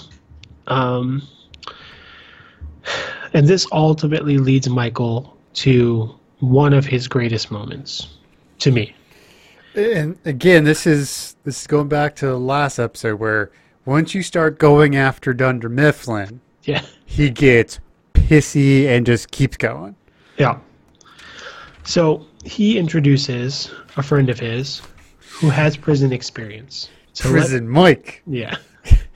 And he's there to let people know what prison's really like. And don't get him started on the Dementors. So here's some. I just started listing Yeah. different things. So we have, he goes up to Ryan. He's like, "And you be the belle of the ball." And he's like, Don't drop the soap. Don't drop the soap. he's like, "Prison Mike, where'd you learn this? Internet?" Yeah. And I was there. And then Yeah. the Dementors. And why'd you go to prison? I stole, and I robbed, and I kidnapped the president's son and held him for ransom. I never got caught neither. It's like, how'd you end up in prison? He Yeah. just like blows it off. Yeah, he doesn't quite follow through with that statement. He's all like, well, okay. Yeah, it's good. And he's like, so what kind of food do you have? It's like, gruel everywhere, gruel omelets. And you can eat your own hair. Yeah. It's just so funny. I don't know. Like, he gets right in people's faces. I recall specifically him running up to Phyllis. It's like, "I'm here to scare you straight," and then he yells it. I'm here to... Yeah, that was really funny. Yeah. And then, like, how he just really goes over the line with Angela is like, Yeah. "Don't think I will shove you up against the wall." And it was like, whoa. Like, everyone's willing to, like, oblige Michael to an extent. Right. After that, they're like, fuck this. We're done. Yeah, no, that's too far. So Martin reveals that his time in prison was nothing like that. That these experiences remind him of something maybe seen in a movie or a TV show. Mm-hmm. And that also sets Michael off, and he leaves the room promptly and then immediately locks the door. Right. He's like, if you want to be in prison, I'll, lock you up. And he's like, oh, they're being such babies. Yeah. So Toby gets called by Pam from the conference room, and he has to come out and talk Michael down. And you got to give it to Toby, because as much as people tend not to like him, he's pretty good at his job, right? Right. And he does a good job explaining it to Michael. He's like, come on, they're just teasing you, right? They're just... Which Michael likes. He likes that they're actually going to, like, tease, joke with him. He feels like he's a part of something once he realizes that they're just messing with him about. That's right, yeah. It's like, we have social lives. We get to go home. Yeah. One thing I did find funny is, so everyone looks kind of pissed off when they're coming out of the room, the conference room. And Stanley's just sitting there playing his, like, crossword. He doesn't care. He, like, looks completely unfazed. That's how Stanley do, though, Yeah. It's only Charles who sets Stanley straight. They probably could have left him in there for 2 hours and he wouldn't have cared. Yeah. As long as it didn't interfere with him eating or going home at 5. Right. So, let's see. Yeah, so eventually Martin quits. Yep. And he leaves, and Michael gives a bit of a spiel about his roller coaster relationship with Martin over the course of these past days, where they were friends, and then enemies, and then friends again, and then he was just a convict. And then he was a quitter. And then a quitter. So before we skip to the last shot of the episode, I'm trying to find a thing about it. There's this whole deleted subplot about Meredith needing tires for her car. And there were some jokes in there, and man, I forget. Here we go. No, I forget why. But anyway, so at the very end, when Martin gets into the elevator, Meredith's coming in with her coat. I noticed that. I wondered why that was going that way. Yeah, I can't find a comment about it, but that's why. There's some weird, crazy subplot that causes Meredith to be out of the office almost the whole day because she had no tire for her car or something like that. It's really crazy, and it's never. Yeah, here we go.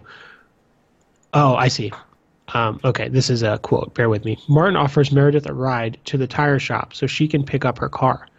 In a talking head interview, Dwight reads a pretend story of the events of the day, beginning with, "There is a convicted, probably murderer," and ending with, "Everybody died, the end." Under the guise of friendly conversation, Angela pointedly takes notes on Martin's license plate and car model. Martin begins to drive off, but stops and opens the back door to his car. Dwight sheepishly emerges. Okay, because they thought she was gonna murder Meredith. That's what was happening. Okay. And then Meredith doesn't show up until after Martin quits. So theoretically, as Martin's leaving, Angela and Dwight know that Martin killed Meredith. You know? Yeah. Okay. Yeah, noting Meredith's empty desk, Dwight tries to trick Martin into making inconsistent statements. And it just goes on. So it's really funny. I don't know why they didn't include it, but if you guys listen, get a chance to watch that stuff. Yeah, it's really funny, though. All right, anything else? Oh, so and then the last bit, we are ending the episode on Andy and Pam on that weird reception couch that's there. And Andy's picking along on his banjo, singing the Rainbow Connection in a sexy hall falsetto voice. And Jim's still there. Right. Giggling away. So what are you going to give this episode? I'm going to have to give it probably closer to a 3.1 out of 5 convicted rapists. That's fact. Yeah. Like I said, I gave these episodes really high marks. So this is a 4.1 out of 5 gruel omelets. That's huge. That's a big one. That is a big one. And closing up our podcast today is Benihana Christmas, written by Jennifer Salata, and directed by none other than Harold Ramis of Ghostbusters fame. And if I recall, he directed a couple. Let's see. He did Benihana Christmas was his first one. He did Safety Training, which is great. Dwight, You Ignorant Slut. Beach Games. And then The Delivery. Right. Yeah. I didn't realize he did so many. But this is also a season where we get a lot of guest people. You know, because we get Joss Whedon and J.J. Abrams and a couple other people later in the season. So we got a lot of stuff. Yeah, you're right. He does a couple. Okay, cool. Yeah. So this episode starts with so it's the Christmas party day thing. Dwight shows up to the office with a dead goose that he ran over with his car. And he's stoked. He's considering it a Christmas miracle. And he leaves the dead goose on Pam's desk, and he wants to remove its head and cut the innards, and, you know, it's going to be great for the whole office. The whole staff groups around, and it's interesting, actually, because people do not interact the way you think. Phyllis is on board. Creed thinks it's crazy. Dwight's offering suggestions of giving people goose grease. And, Toby says, "We've had this conversation before, Dwight. We talked about it for like an hour." And Dwight's like, "Come on, Toby, it's Christmas." It's Christmas. And Phil's is like trying to help him out. I was like, I like goose. Is that so crazy? Yeah, I mean, it's just really weird. It doesn't. Creed says it's crazy. Yeah, Creed's like, yes, it is crazy. But Toby ends up giving in and says to clean it in your car.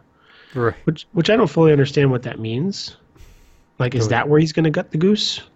I guess. But Dwight's okay with it. And he he's got like a mobile carving station. Yeah. Pam says, "I would like it off my desk." And Dwight says, "Take a chill pill." It's just a dead goose. What's the big deal? And, he'll use the the goose to make expensive goose grease, saving you a trip to the store for expensive goose grease. Granted, I've never seen goose grease at a store, but you never know. You never know.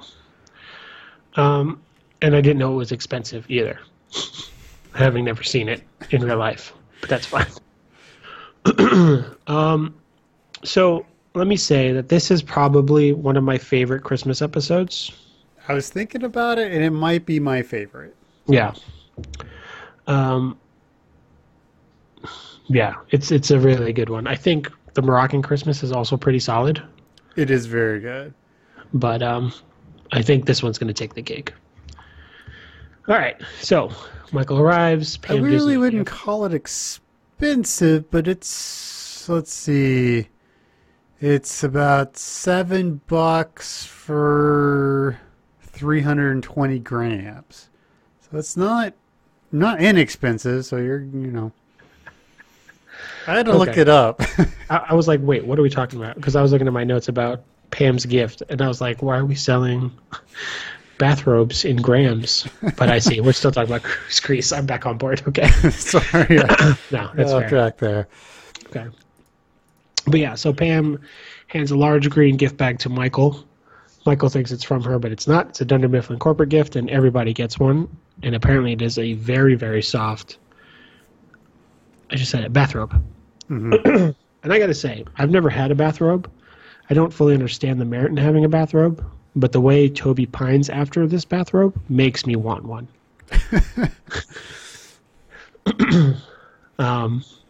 Carol shows up.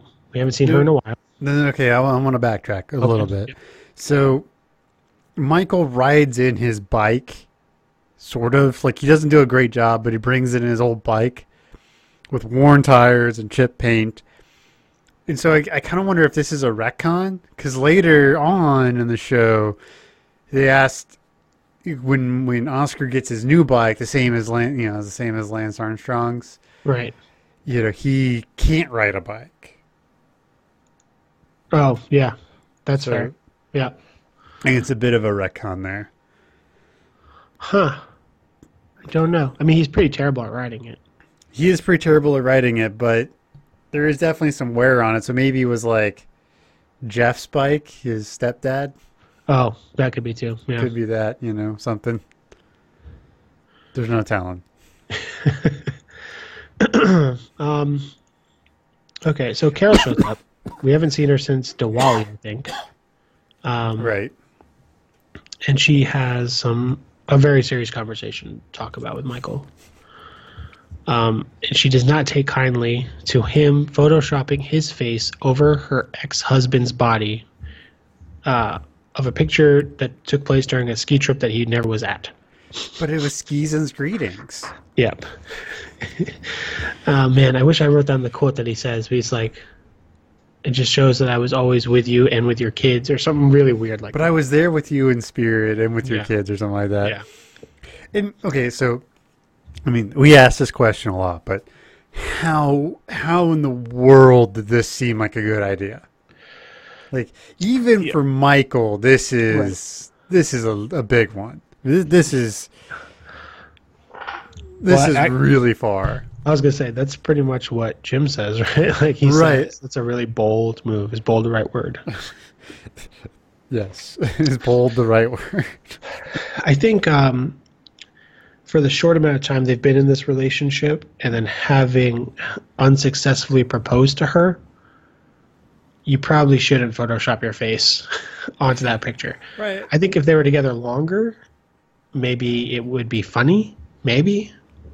But you gotta figure that, even after the proposal, they were still together for, another 6-8 weeks? Yeah, at least. That's shocking.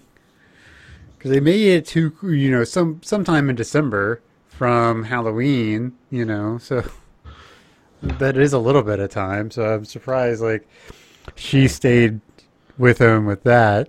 Yeah. And then not too long after this, Pam decides to give Jim his Christmas gift, which she reveals that she has been sending letters to Dwight as if she was the CIA. Yeah, it's a pretty great gift, and it's a pretty great plan. And Jim pulls a season 3 Jim here, where he says he appreciates it, but he can't do that kind of stuff anymore because he just got the promotion and he wants to be serious. And then in his talking head, he says he doesn't want to fall into the same things that he always does, but immediately he does it anyways. And Jim just date Pam already and be a good guy again. Well, and you know, that talking head, I actually have a note about this. A starred note even, that talking head is not about Dwight and pranking. It's about Pam. Right. Well, that's true. Right. He's like, it's not a metaphor, but it's like a parallel, right? Right. He's saying pranking, but he's talking about her. That's fair. Yeah, that makes sense. And so we see this, and we have this great scene where Michael is laying on the floor in reception, and he's talking to Pam. Yeah. And he's like, have you ever, like, and this is also where we find out that Carol is a freaky girl.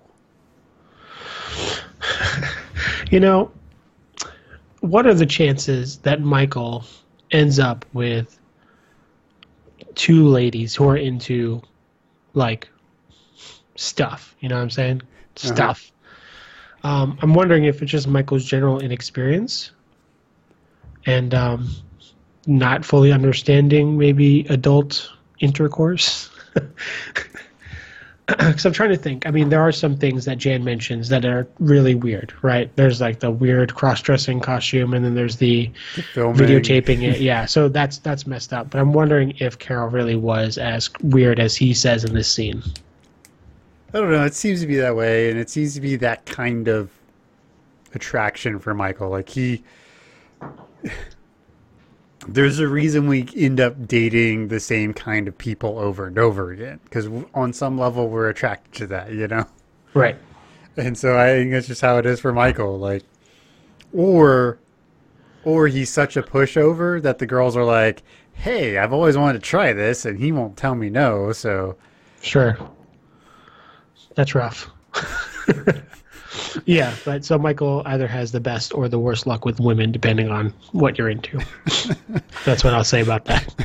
And then, Dwight comes up and he's like, "We're one bathrobe short. Take it from Toby." Yeah, he doesn't really even hesitate either. And I feel so bad for Toby because like Dwight just like walks up to him and stops. He's like, "Hey, Dwight," just grabs it and walks away. And Toby just looks like this is like the start of broken Toby. Like, to me, this is like the slow decline to just like full on broken Tobes. Broken Tobes. I should get a tattoo of that. Well, we didn't mention it either, I don't think, but Michael does have Santos Jamaica tickets. Right. So that's kind of looming over this whole episode. And it's sort of a B-C plot where he's always trying to like get someone to go to Jamaica with them. Yeah, yeah. So and then we get to the party planning committee, and Karen's trying to like bring up all these things for them to do, you know, like karaoke and margaritas and, you know, raffles and all this other stuff, and Angel just starts shutting her down. It's like, this is clearly not for you. Right. You need to leave now. Leave now. Yeah. And she's like, are you for real? yeah, it's tough, and no one can say anything, right? Because Angela's kind of got this hold on the whole thing. So she awkwardly leaves the room. Pam does later go up. In her talking head, she explains that she feels that she's been unnecessarily cold to Karen, and that maybe she shouldn't be cold anymore. Right. So in her olive branch of, you know, apologizing and saying those are really great ideas, and I guess it's that conversation that ends up with them having created the committee to no, that's wrong. That's the other thing I wrote down. The committee to plan parties, right?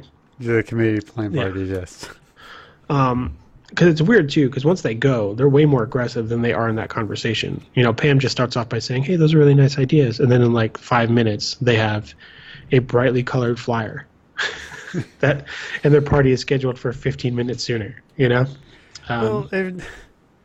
Granted, Pam does not like Angela, right? I mean, from what little interaction, Karen doesn't like Angela either. So it's like they have this common enemy that they can just like show them up and do terrible things, just like be ready to go and take her on kind of thing.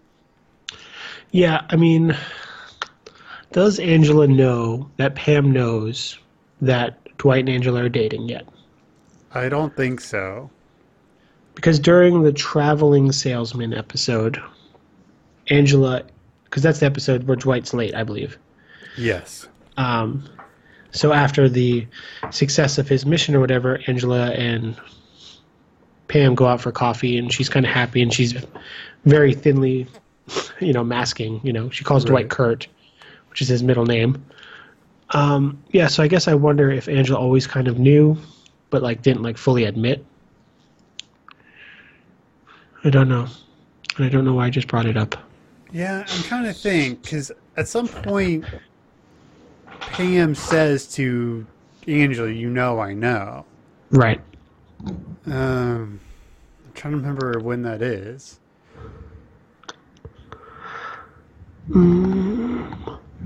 Is it conflict resolution? Because she thinks Angela's the one who ratted her out about the wedding? No, I don't think so. Maybe our listeners can help us out here. Yeah. 'Cause I'm totally blanking. That's okay. We'll keep charging forward then. So there's that committee. So they create that committee. Angela gets wind and has Dwight try to shut them down. But Jim, being the proper number 2, creates the committee to determine the validity of the two committees. He's the only member, yes. And he was acting right then and there. Which is it's a great scene because Dwight respects the authority and the structure. It's like, may I join the committee? Application denied. Yeah. He's like, and he's just so final about it. He's like, okay, you and win. even Angela too. She's playing ball. She's like, oh, this is a real thing. Okay, that's fine. A scene we would be remiss not to talk about is when Michael is playing "Goodbye, My Lover." Yeah, the sample over and over and over and over again.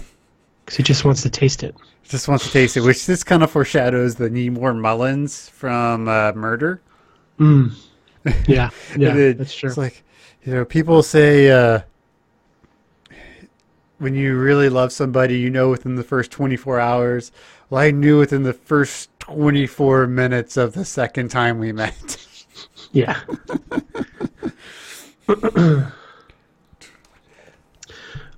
So during this time too, we're very close. Yeah, so Pam and Karen start planning their party, and they're going to do it in the break room. Right. And Jim looks freaked out. He watches them. He's like, yeah. Because this kind of gets brought up different times where exes from different characters will meet, and it's like, what are they gonna say? Right. As Andy put it, my ex meets my sex. Which, that's a crude way to say it, but whatever. Yeah, I guess generally speaking, you'd figure that an ex wouldn't have good things to say about you, because if you probably didn't break up on the best of terms, So to have this person come into contact with your current significant other, you'd be afraid that they're going to dish dirt, Right. And I think it's proven out, but Jim hasn't told Karen about Pam. Correct. If I'm right. Yeah. No, that's right, yeah. It's not revealed until that traveling salesman episode. Right. And so, there's probably that kind of fear of, oh my God, I haven't told her yet. Right. Kind of sitting in there for him because he's being a douchebag and not telling not telling Karen. So while all that planning's happening, Andy walks into Michael's office and says, I don't like you being so down. I'm going to take you out to lunch. And that he's buying. And Michael doesn't take him up on his offer until Andy says he's buying. Right. Which is another hint at Michael's financial instability. He says, "Are we going to Hooters?" And then Andy says, "Better, way classier. Chicks are still hot." So Benihana becomes dubbed Asian Hooters. Asian Hooters. So he calls the entourage, which would be Ryan and Jim and Dwight. They're all going. But Ryan, crafty little guy. I got to say, season 3 Ryan's probably my favorite Ryan. Right. And, the scene where he's like just listing everything off. Yeah. And he's just joshing with Jim. Just kind of messing with him is actually pretty cool because it doesn't seem condescending. It looks like he's actually pretty playful. He's like, "Look alive, Halpert. Welcome back." It just actually seems like a classy thing for him to do, and then he just kind of goes downhill. Yeah, because season 3 Ryan's like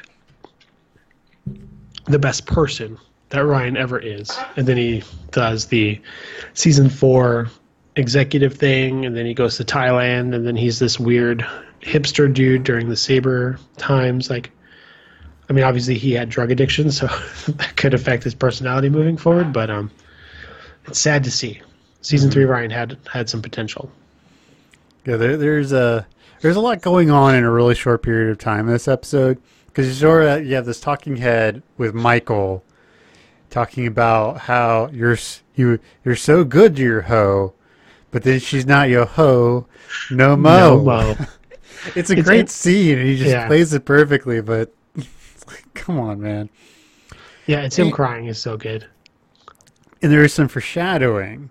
It's a sort of a throwaway line, and it may have just worked out, but so when they're walking into Benihana, Andy is talking about how he told the girl at, we assume, Starbucks that she was looking extra pretty today, and she said to him, "Who are you?" He's like, "I've been buying lattes from her for a year." Can you believe that? And then Michael goes on to talk about how Carol used to get latte mustaches. Yeah. But this sort of foreshadows Andy hitting on girls who work at like food places, because we have the yogurt girl in next season, I think. Or wherever the Watermark episode is. Yeah. Which I can never remember where that is for some reason. But so it sets, I think it does a good job of setting up sort of Andy's personality and like the people, like how he hits on women. Right. It's season 3, episode 21. Oh, it is this season. Okay. Yeah. Nice. Yeah, that's true. I mean, it's very bold of him, but I have had friends in service industries who have told me that hitting on a woman at work is not the place to do it. But Andy gets those dates, so good on him. It must be his snazzy Eddie Bauer outfit, yeah. So they go to Asian Hooters, Benihana, and Dwight gets separated from the group. He gets split up because a couple is sitting right dab in the middle of the table.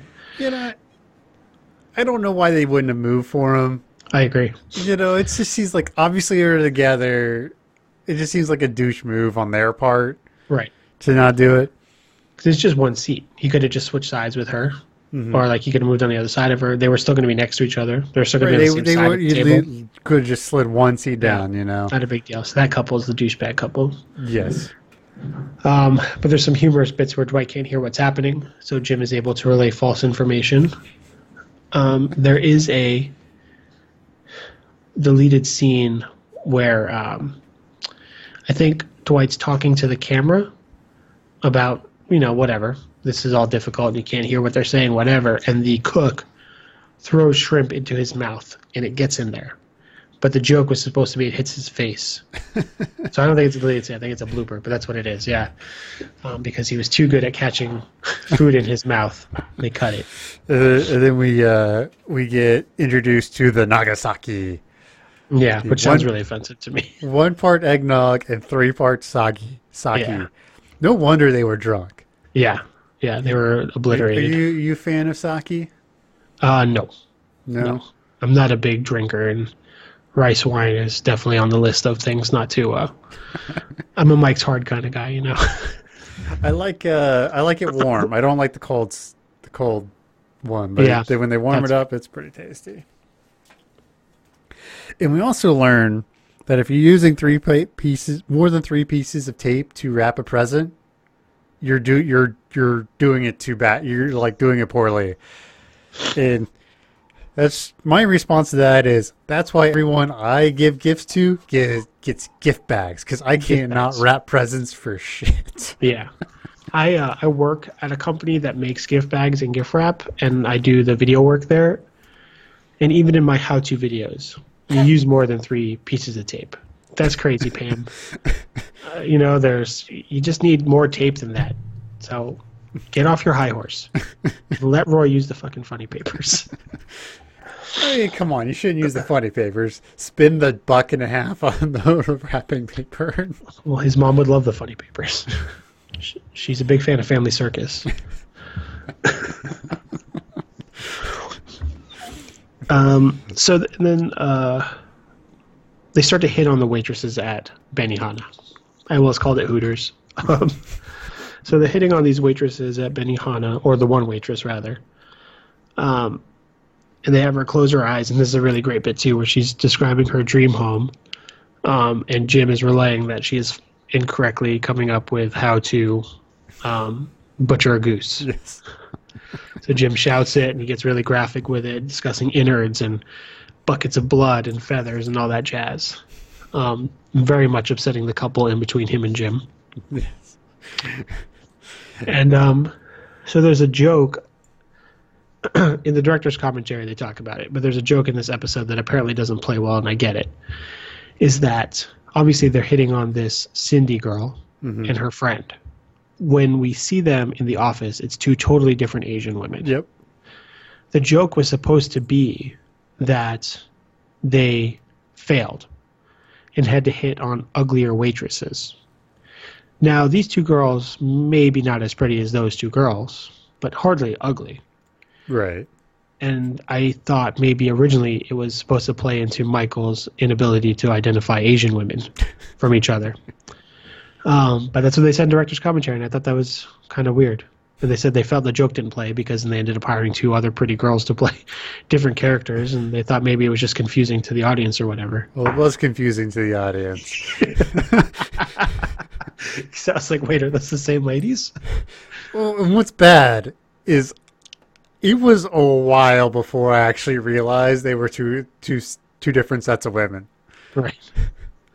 That's pretty great. Which I feel bad about. I mean, their hair is very different.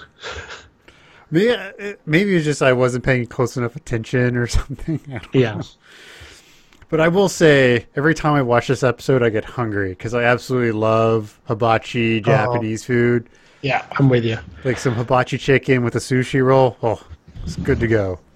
I wish that was, I mean, I guess, not to get on a food tangent here, but I guess Sarku kind of does hibachi. But, like, I just want, like, a quick to-go hibachi place. I don't want to sit down every time for the whole experience. Like, I just want hibachi quality food in my mouth. Right. If you get to go, that's the way to do it. That's the way to do it. Mm-hmm. Or, like, sit at the bar or something. Yeah. Because it's fun. Everybody likes the little squirt toy that pees water on the flaming onions, you know? But just get that chicken in my face, please. Yes. Yeah, that's how I do that a lot. Like if I'm, for whatever reason, if I'm not around the office, like closer to my house, and I have time for lunch, there's a hibachi place, and it's like hibachi chicken with rice and soup for $10. So, oh, that's great. So I just sit at the bar and they cook it up. But it's pretty quick too. So now I have a project to do after the podcast. So they show up. And they're introducing everybody to their new girlfriends, which are these 2 girls who we've never met before. Right. Do we even know their names? No. Angela refers to them as waitress. Let's see. Are they... Because they must be guest cast. Okay, there's an Amy and a Nikki. Okay. So that must be them. So there's this great talking head. first they both start their parties, and Angela calls Dwight for permission for whatever reason. But there's a great talking head with Kevin. He's like, but Angela's party will have double fudge brownies. Double fudge, Angela. Double fudge, Angela. Double fudge, Angela. That to me is just hilarious. And he's got some really good sounds too, Kevin. He goes, you know. And then Mike, I wrote this down on my notes. Like drunk Mike equals best Mike. So like he's like family style, like reaches over and like grabs like steak off this other couple's plates. You know. Yeah, it's you feel embarrassed for Jim, right? Because he's just reaching over and just. And there's this great talking head with Jim while they're still at Benihana. He's like, how's this different? It's like this is totally different than pranking Dwight. It's pretty much just like at that point Jim like realizes he can't not prank Dwight. Like it's just in his DNA. It's who he is. You know? Yeah.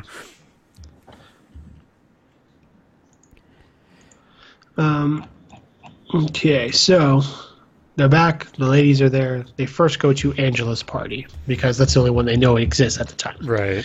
So they walk into the conference room, and it's very low key. I think like Little Nutcrackers playing in the background or some jazz like that. Michael's waitress grabs a what is that, Rice Krispie treat? No, it's a Nutcracker. Is it? Yeah. Oh, yeah, you're right. Grabs that. They say that the party's lame, and Phyllis reveals that there is a secret party in the break room. So on their way out, Angela accosts them, saying, "I don't run to your house and steal your Hello Kitty backpack." Not racist at all. Totally fine. Not racist at all. Yeah. And so before we get into this room, though, we do find out that the karaoke machine cable is broken. No, it's missing. Missing. Right. So Daryl comes up with his synthesizer, which I think is just a keyboard, not a synthesizer, but it's fine, Daryl. But this is I mean, we've seen Daryl before, but this is, if I remember how the episodes keep progressing, this is when he starts becoming a bigger part of the show, like a more normal character in the cast. Yeah, it's true. And it's a great addition, I think. Yeah. Because he plays well into everybody's kind of thing. You know, this is the first sign of him being musically gifted and all that good stuff. Yeah, that's true too. And it is kind of important because it comes up a couple times. So Kevin's singing Alanis Morissette. And everyone gets really into it. You know, they're all singing along with him. He just goes a little too far with the ending of the song. Or not far enough. Or not far enough. Well, I think margaritas in the middle of the day will do that to you. Let's see. It's funny though. It's like someone offers Meredith a margarita. She's like, "No, it was too sweet." She just got the jug of vodka in a glass, like, because she knows what she's about, man. She knows what she's doing. Yeah. Dwight shows up a little late, but he's hanging out with Angela in her room, and they're sad because he had a bad lunch and she's been having a bad day, and they're hand holding. But then it was a good scene, because like Dwight was being the good boyfriend, was being there with his woman, and I thought that was really nice. Yeah, because it hasn't been totally clear that like that they love each other, like we know they bang, right? But that's about it. So it was a good bit to like have them like care about each other's feelings and stuff like that.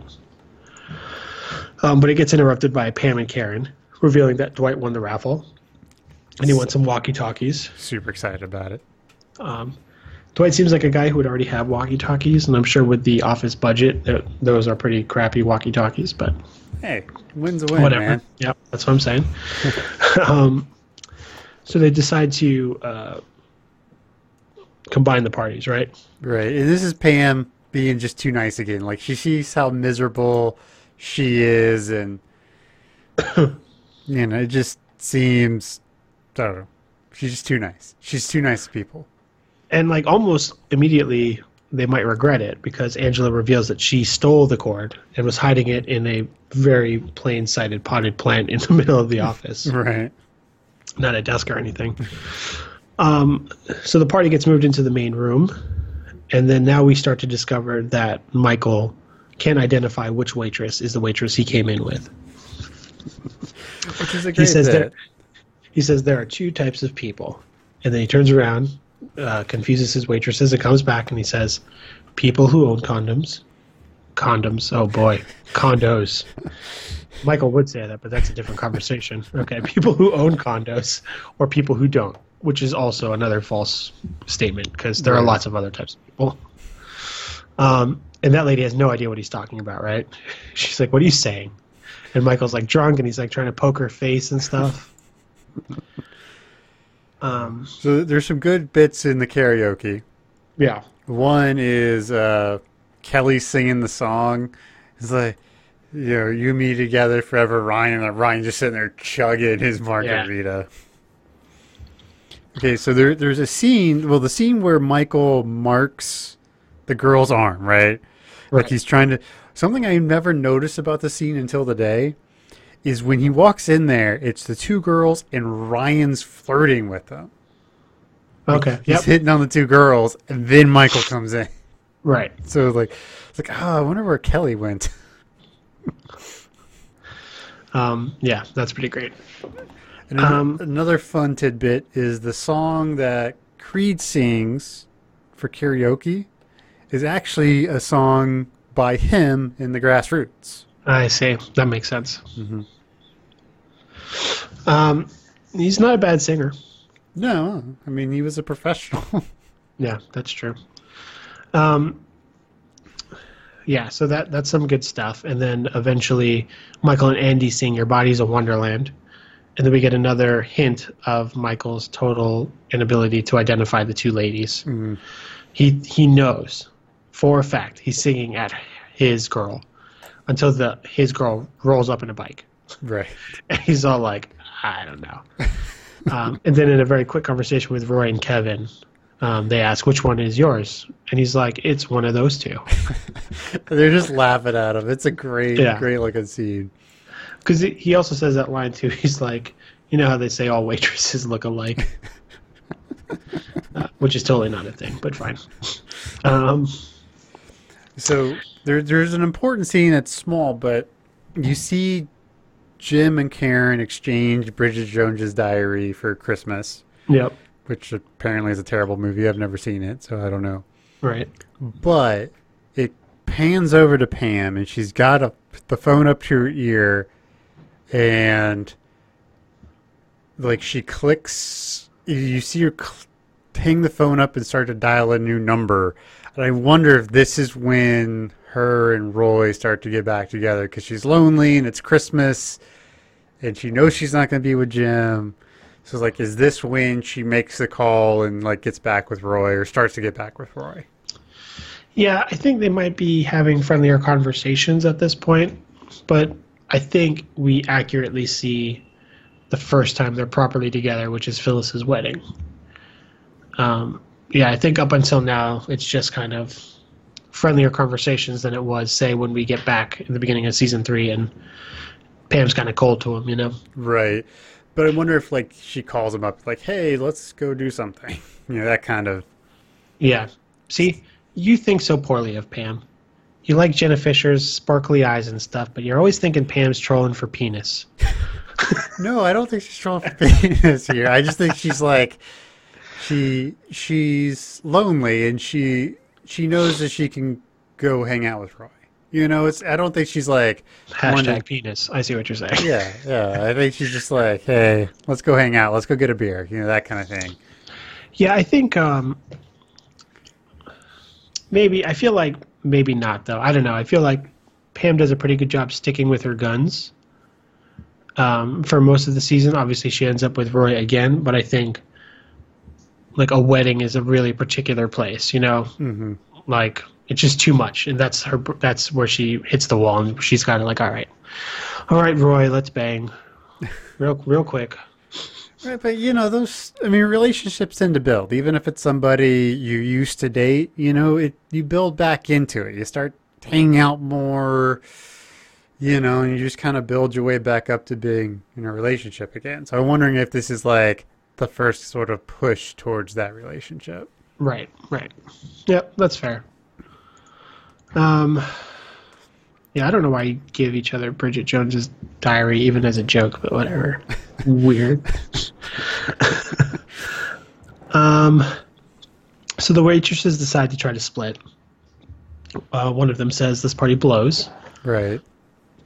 So in a last-ditch effort, Michael says, hey, I have tickets to Santos, Jamaica. And she says, no, I have school, which is like, how old is this girl? Hey, she might be in college. Probably. I mean, well, I don't know what it is state by state, but I know here in Jersey, working age is like 16. You have to be at least 16 to work. Like your school has to sign a bunch of paperwork or whatever. Right. I mean, I would assume this girl's at least 18, because generally those people have to handle alcohol. In a lot of states, you have to be fair. 18 to handle alcohol. All right. But granted, we never he's not actually doing see him anything do it. Right. But Right. I assume they were like 20-ish. Yeah, that's fair. But she leaves. She takes the bike. Yeah. There's a really good scene where Jim and Michael are on the couch, and Michael's explaining to him like how he marked her arm. Yeah. And Jim just has this amazed look, and he's just so happy to be hearing the story. Like I give Krasinski some credit because like he's just like Yeah. he portrays it so well here. It's pretty genuine, I think, yeah. And Jim tries to make a joke, and Michael points it out. It's all kind of weird, but Jim consoles him by saying that he rebounded. And it's great sentiment. It's very great advice. Michael does not understand it at all, but he does feel better. And then he has a quick talking head trying to talk about his lack of understanding about what rebounding is. I'm not really sure who's shooting. Right. But as so there's a really quick shot too of Oscar and Gil showing up. But it's while Angela is singing the Little Drummer Boy. Yeah, and he said it's too soon. He just does a quick 180 and leaves. Which is a callback to the very first episode, because it's what Dwight is sort of singing, humming when we first meet him. Yeah. And I don't think we figured it out, but I don't think they're dating. No, in season I don't think they it's are. Just a coincidence. Let's see, what else do I need to hit here? Well, then, so there's Jim's gift. Right. And he's like, oh, yeah. So we should get him a bus fare. Yeah. It's $75. Oh, they'll send a helicopter. Yeah, which is great. And that's a really amazing shot, too. Like, clearly they're on another building adjacent, or they're on a cherry picker or something. And Dwight's pacing back and forth on the roof with his bright orange cap. And he gets a text that says, "You have been compromised. Abort mission, destroy phone." And without breaking a beat, Dwight closes his phone, chucks it off the building, and walks in the opposite direction. This comes up later. It's like, this is a recurring joke for them, because he says something about how they I don't know, it's later in the series where he's like, you've convinced me I've been recruited by the CIA 3 times. Jim's like 4 times. 4 times. So apparently this is something that happens on a semi-regular basis. You think he would figure it out? Yeah, I mean, if you want to be part of the CIA, I think you'll believe easier. Yeah. For realsies. So that's that episode. I mean, it again, like you said, it's a longer episode. It was probably aired as an hour-long episode. Mm-hmm. Yeah, it says the 38th and 39th episode overall. Right. So, yeah, it's jam-packed. It's some good bits. It's my favorite Christmas one. You said it's probably up there for you, too. Mm-hmm. So I'm going to give it a 4.2 out of 5 Nagasakis. All right. Well, this has got to be my favorite one. Even just watching it today again, I was like, yeah, this is a good one. So I'm pulling out a big one here. We got a 4.9 out of 5. Subas are better for this quantity of food. That's a good one. These are like slowly becoming not nouns anymore. Now we're just saying full quotes. Hey, things evolve, right? That's true. So next time we will be hitting up Back from Vacation, which is a great episode, Traveling Salesman, The Return, and Ben Franklin. If you'd like to contact us, you can contact us at brokenjarsbroadcasting@gmail.com. Check us out at brokenjars.xyz. We're on Twitter, Instagram. I don't think we're on Facebook. I don't know. If we are on Facebook, I'm not doing it. Just type in our name and you'll find us. We're on iTunes, Google Play. You can subscribe directly from the website. Yeah, so let us know what you think. Hopefully we hear from you soon. We're on Reddit. Check out the Reddit. The Dunder Mifflin Reddit, if you're not a part of that and you're an Office fan, you should be, because there's a lot of really great stuff going on. Like people, like if you think we're in depth, you should see some of these people. They are intense. Yeah. I love them. I love them for it, but man, they're intense. Yeah. So I hope y'all have a good day, good night, whenever you listen to this podcast. I hope it's good for you. Well, happy Halloween, because we're not going to be back before Halloween. Happy Halloween. I was going to make a joke, but I can't remember it. Monster.com, guys, not monsters. Monster. Thank you. Bye, everybody. Bye-bye.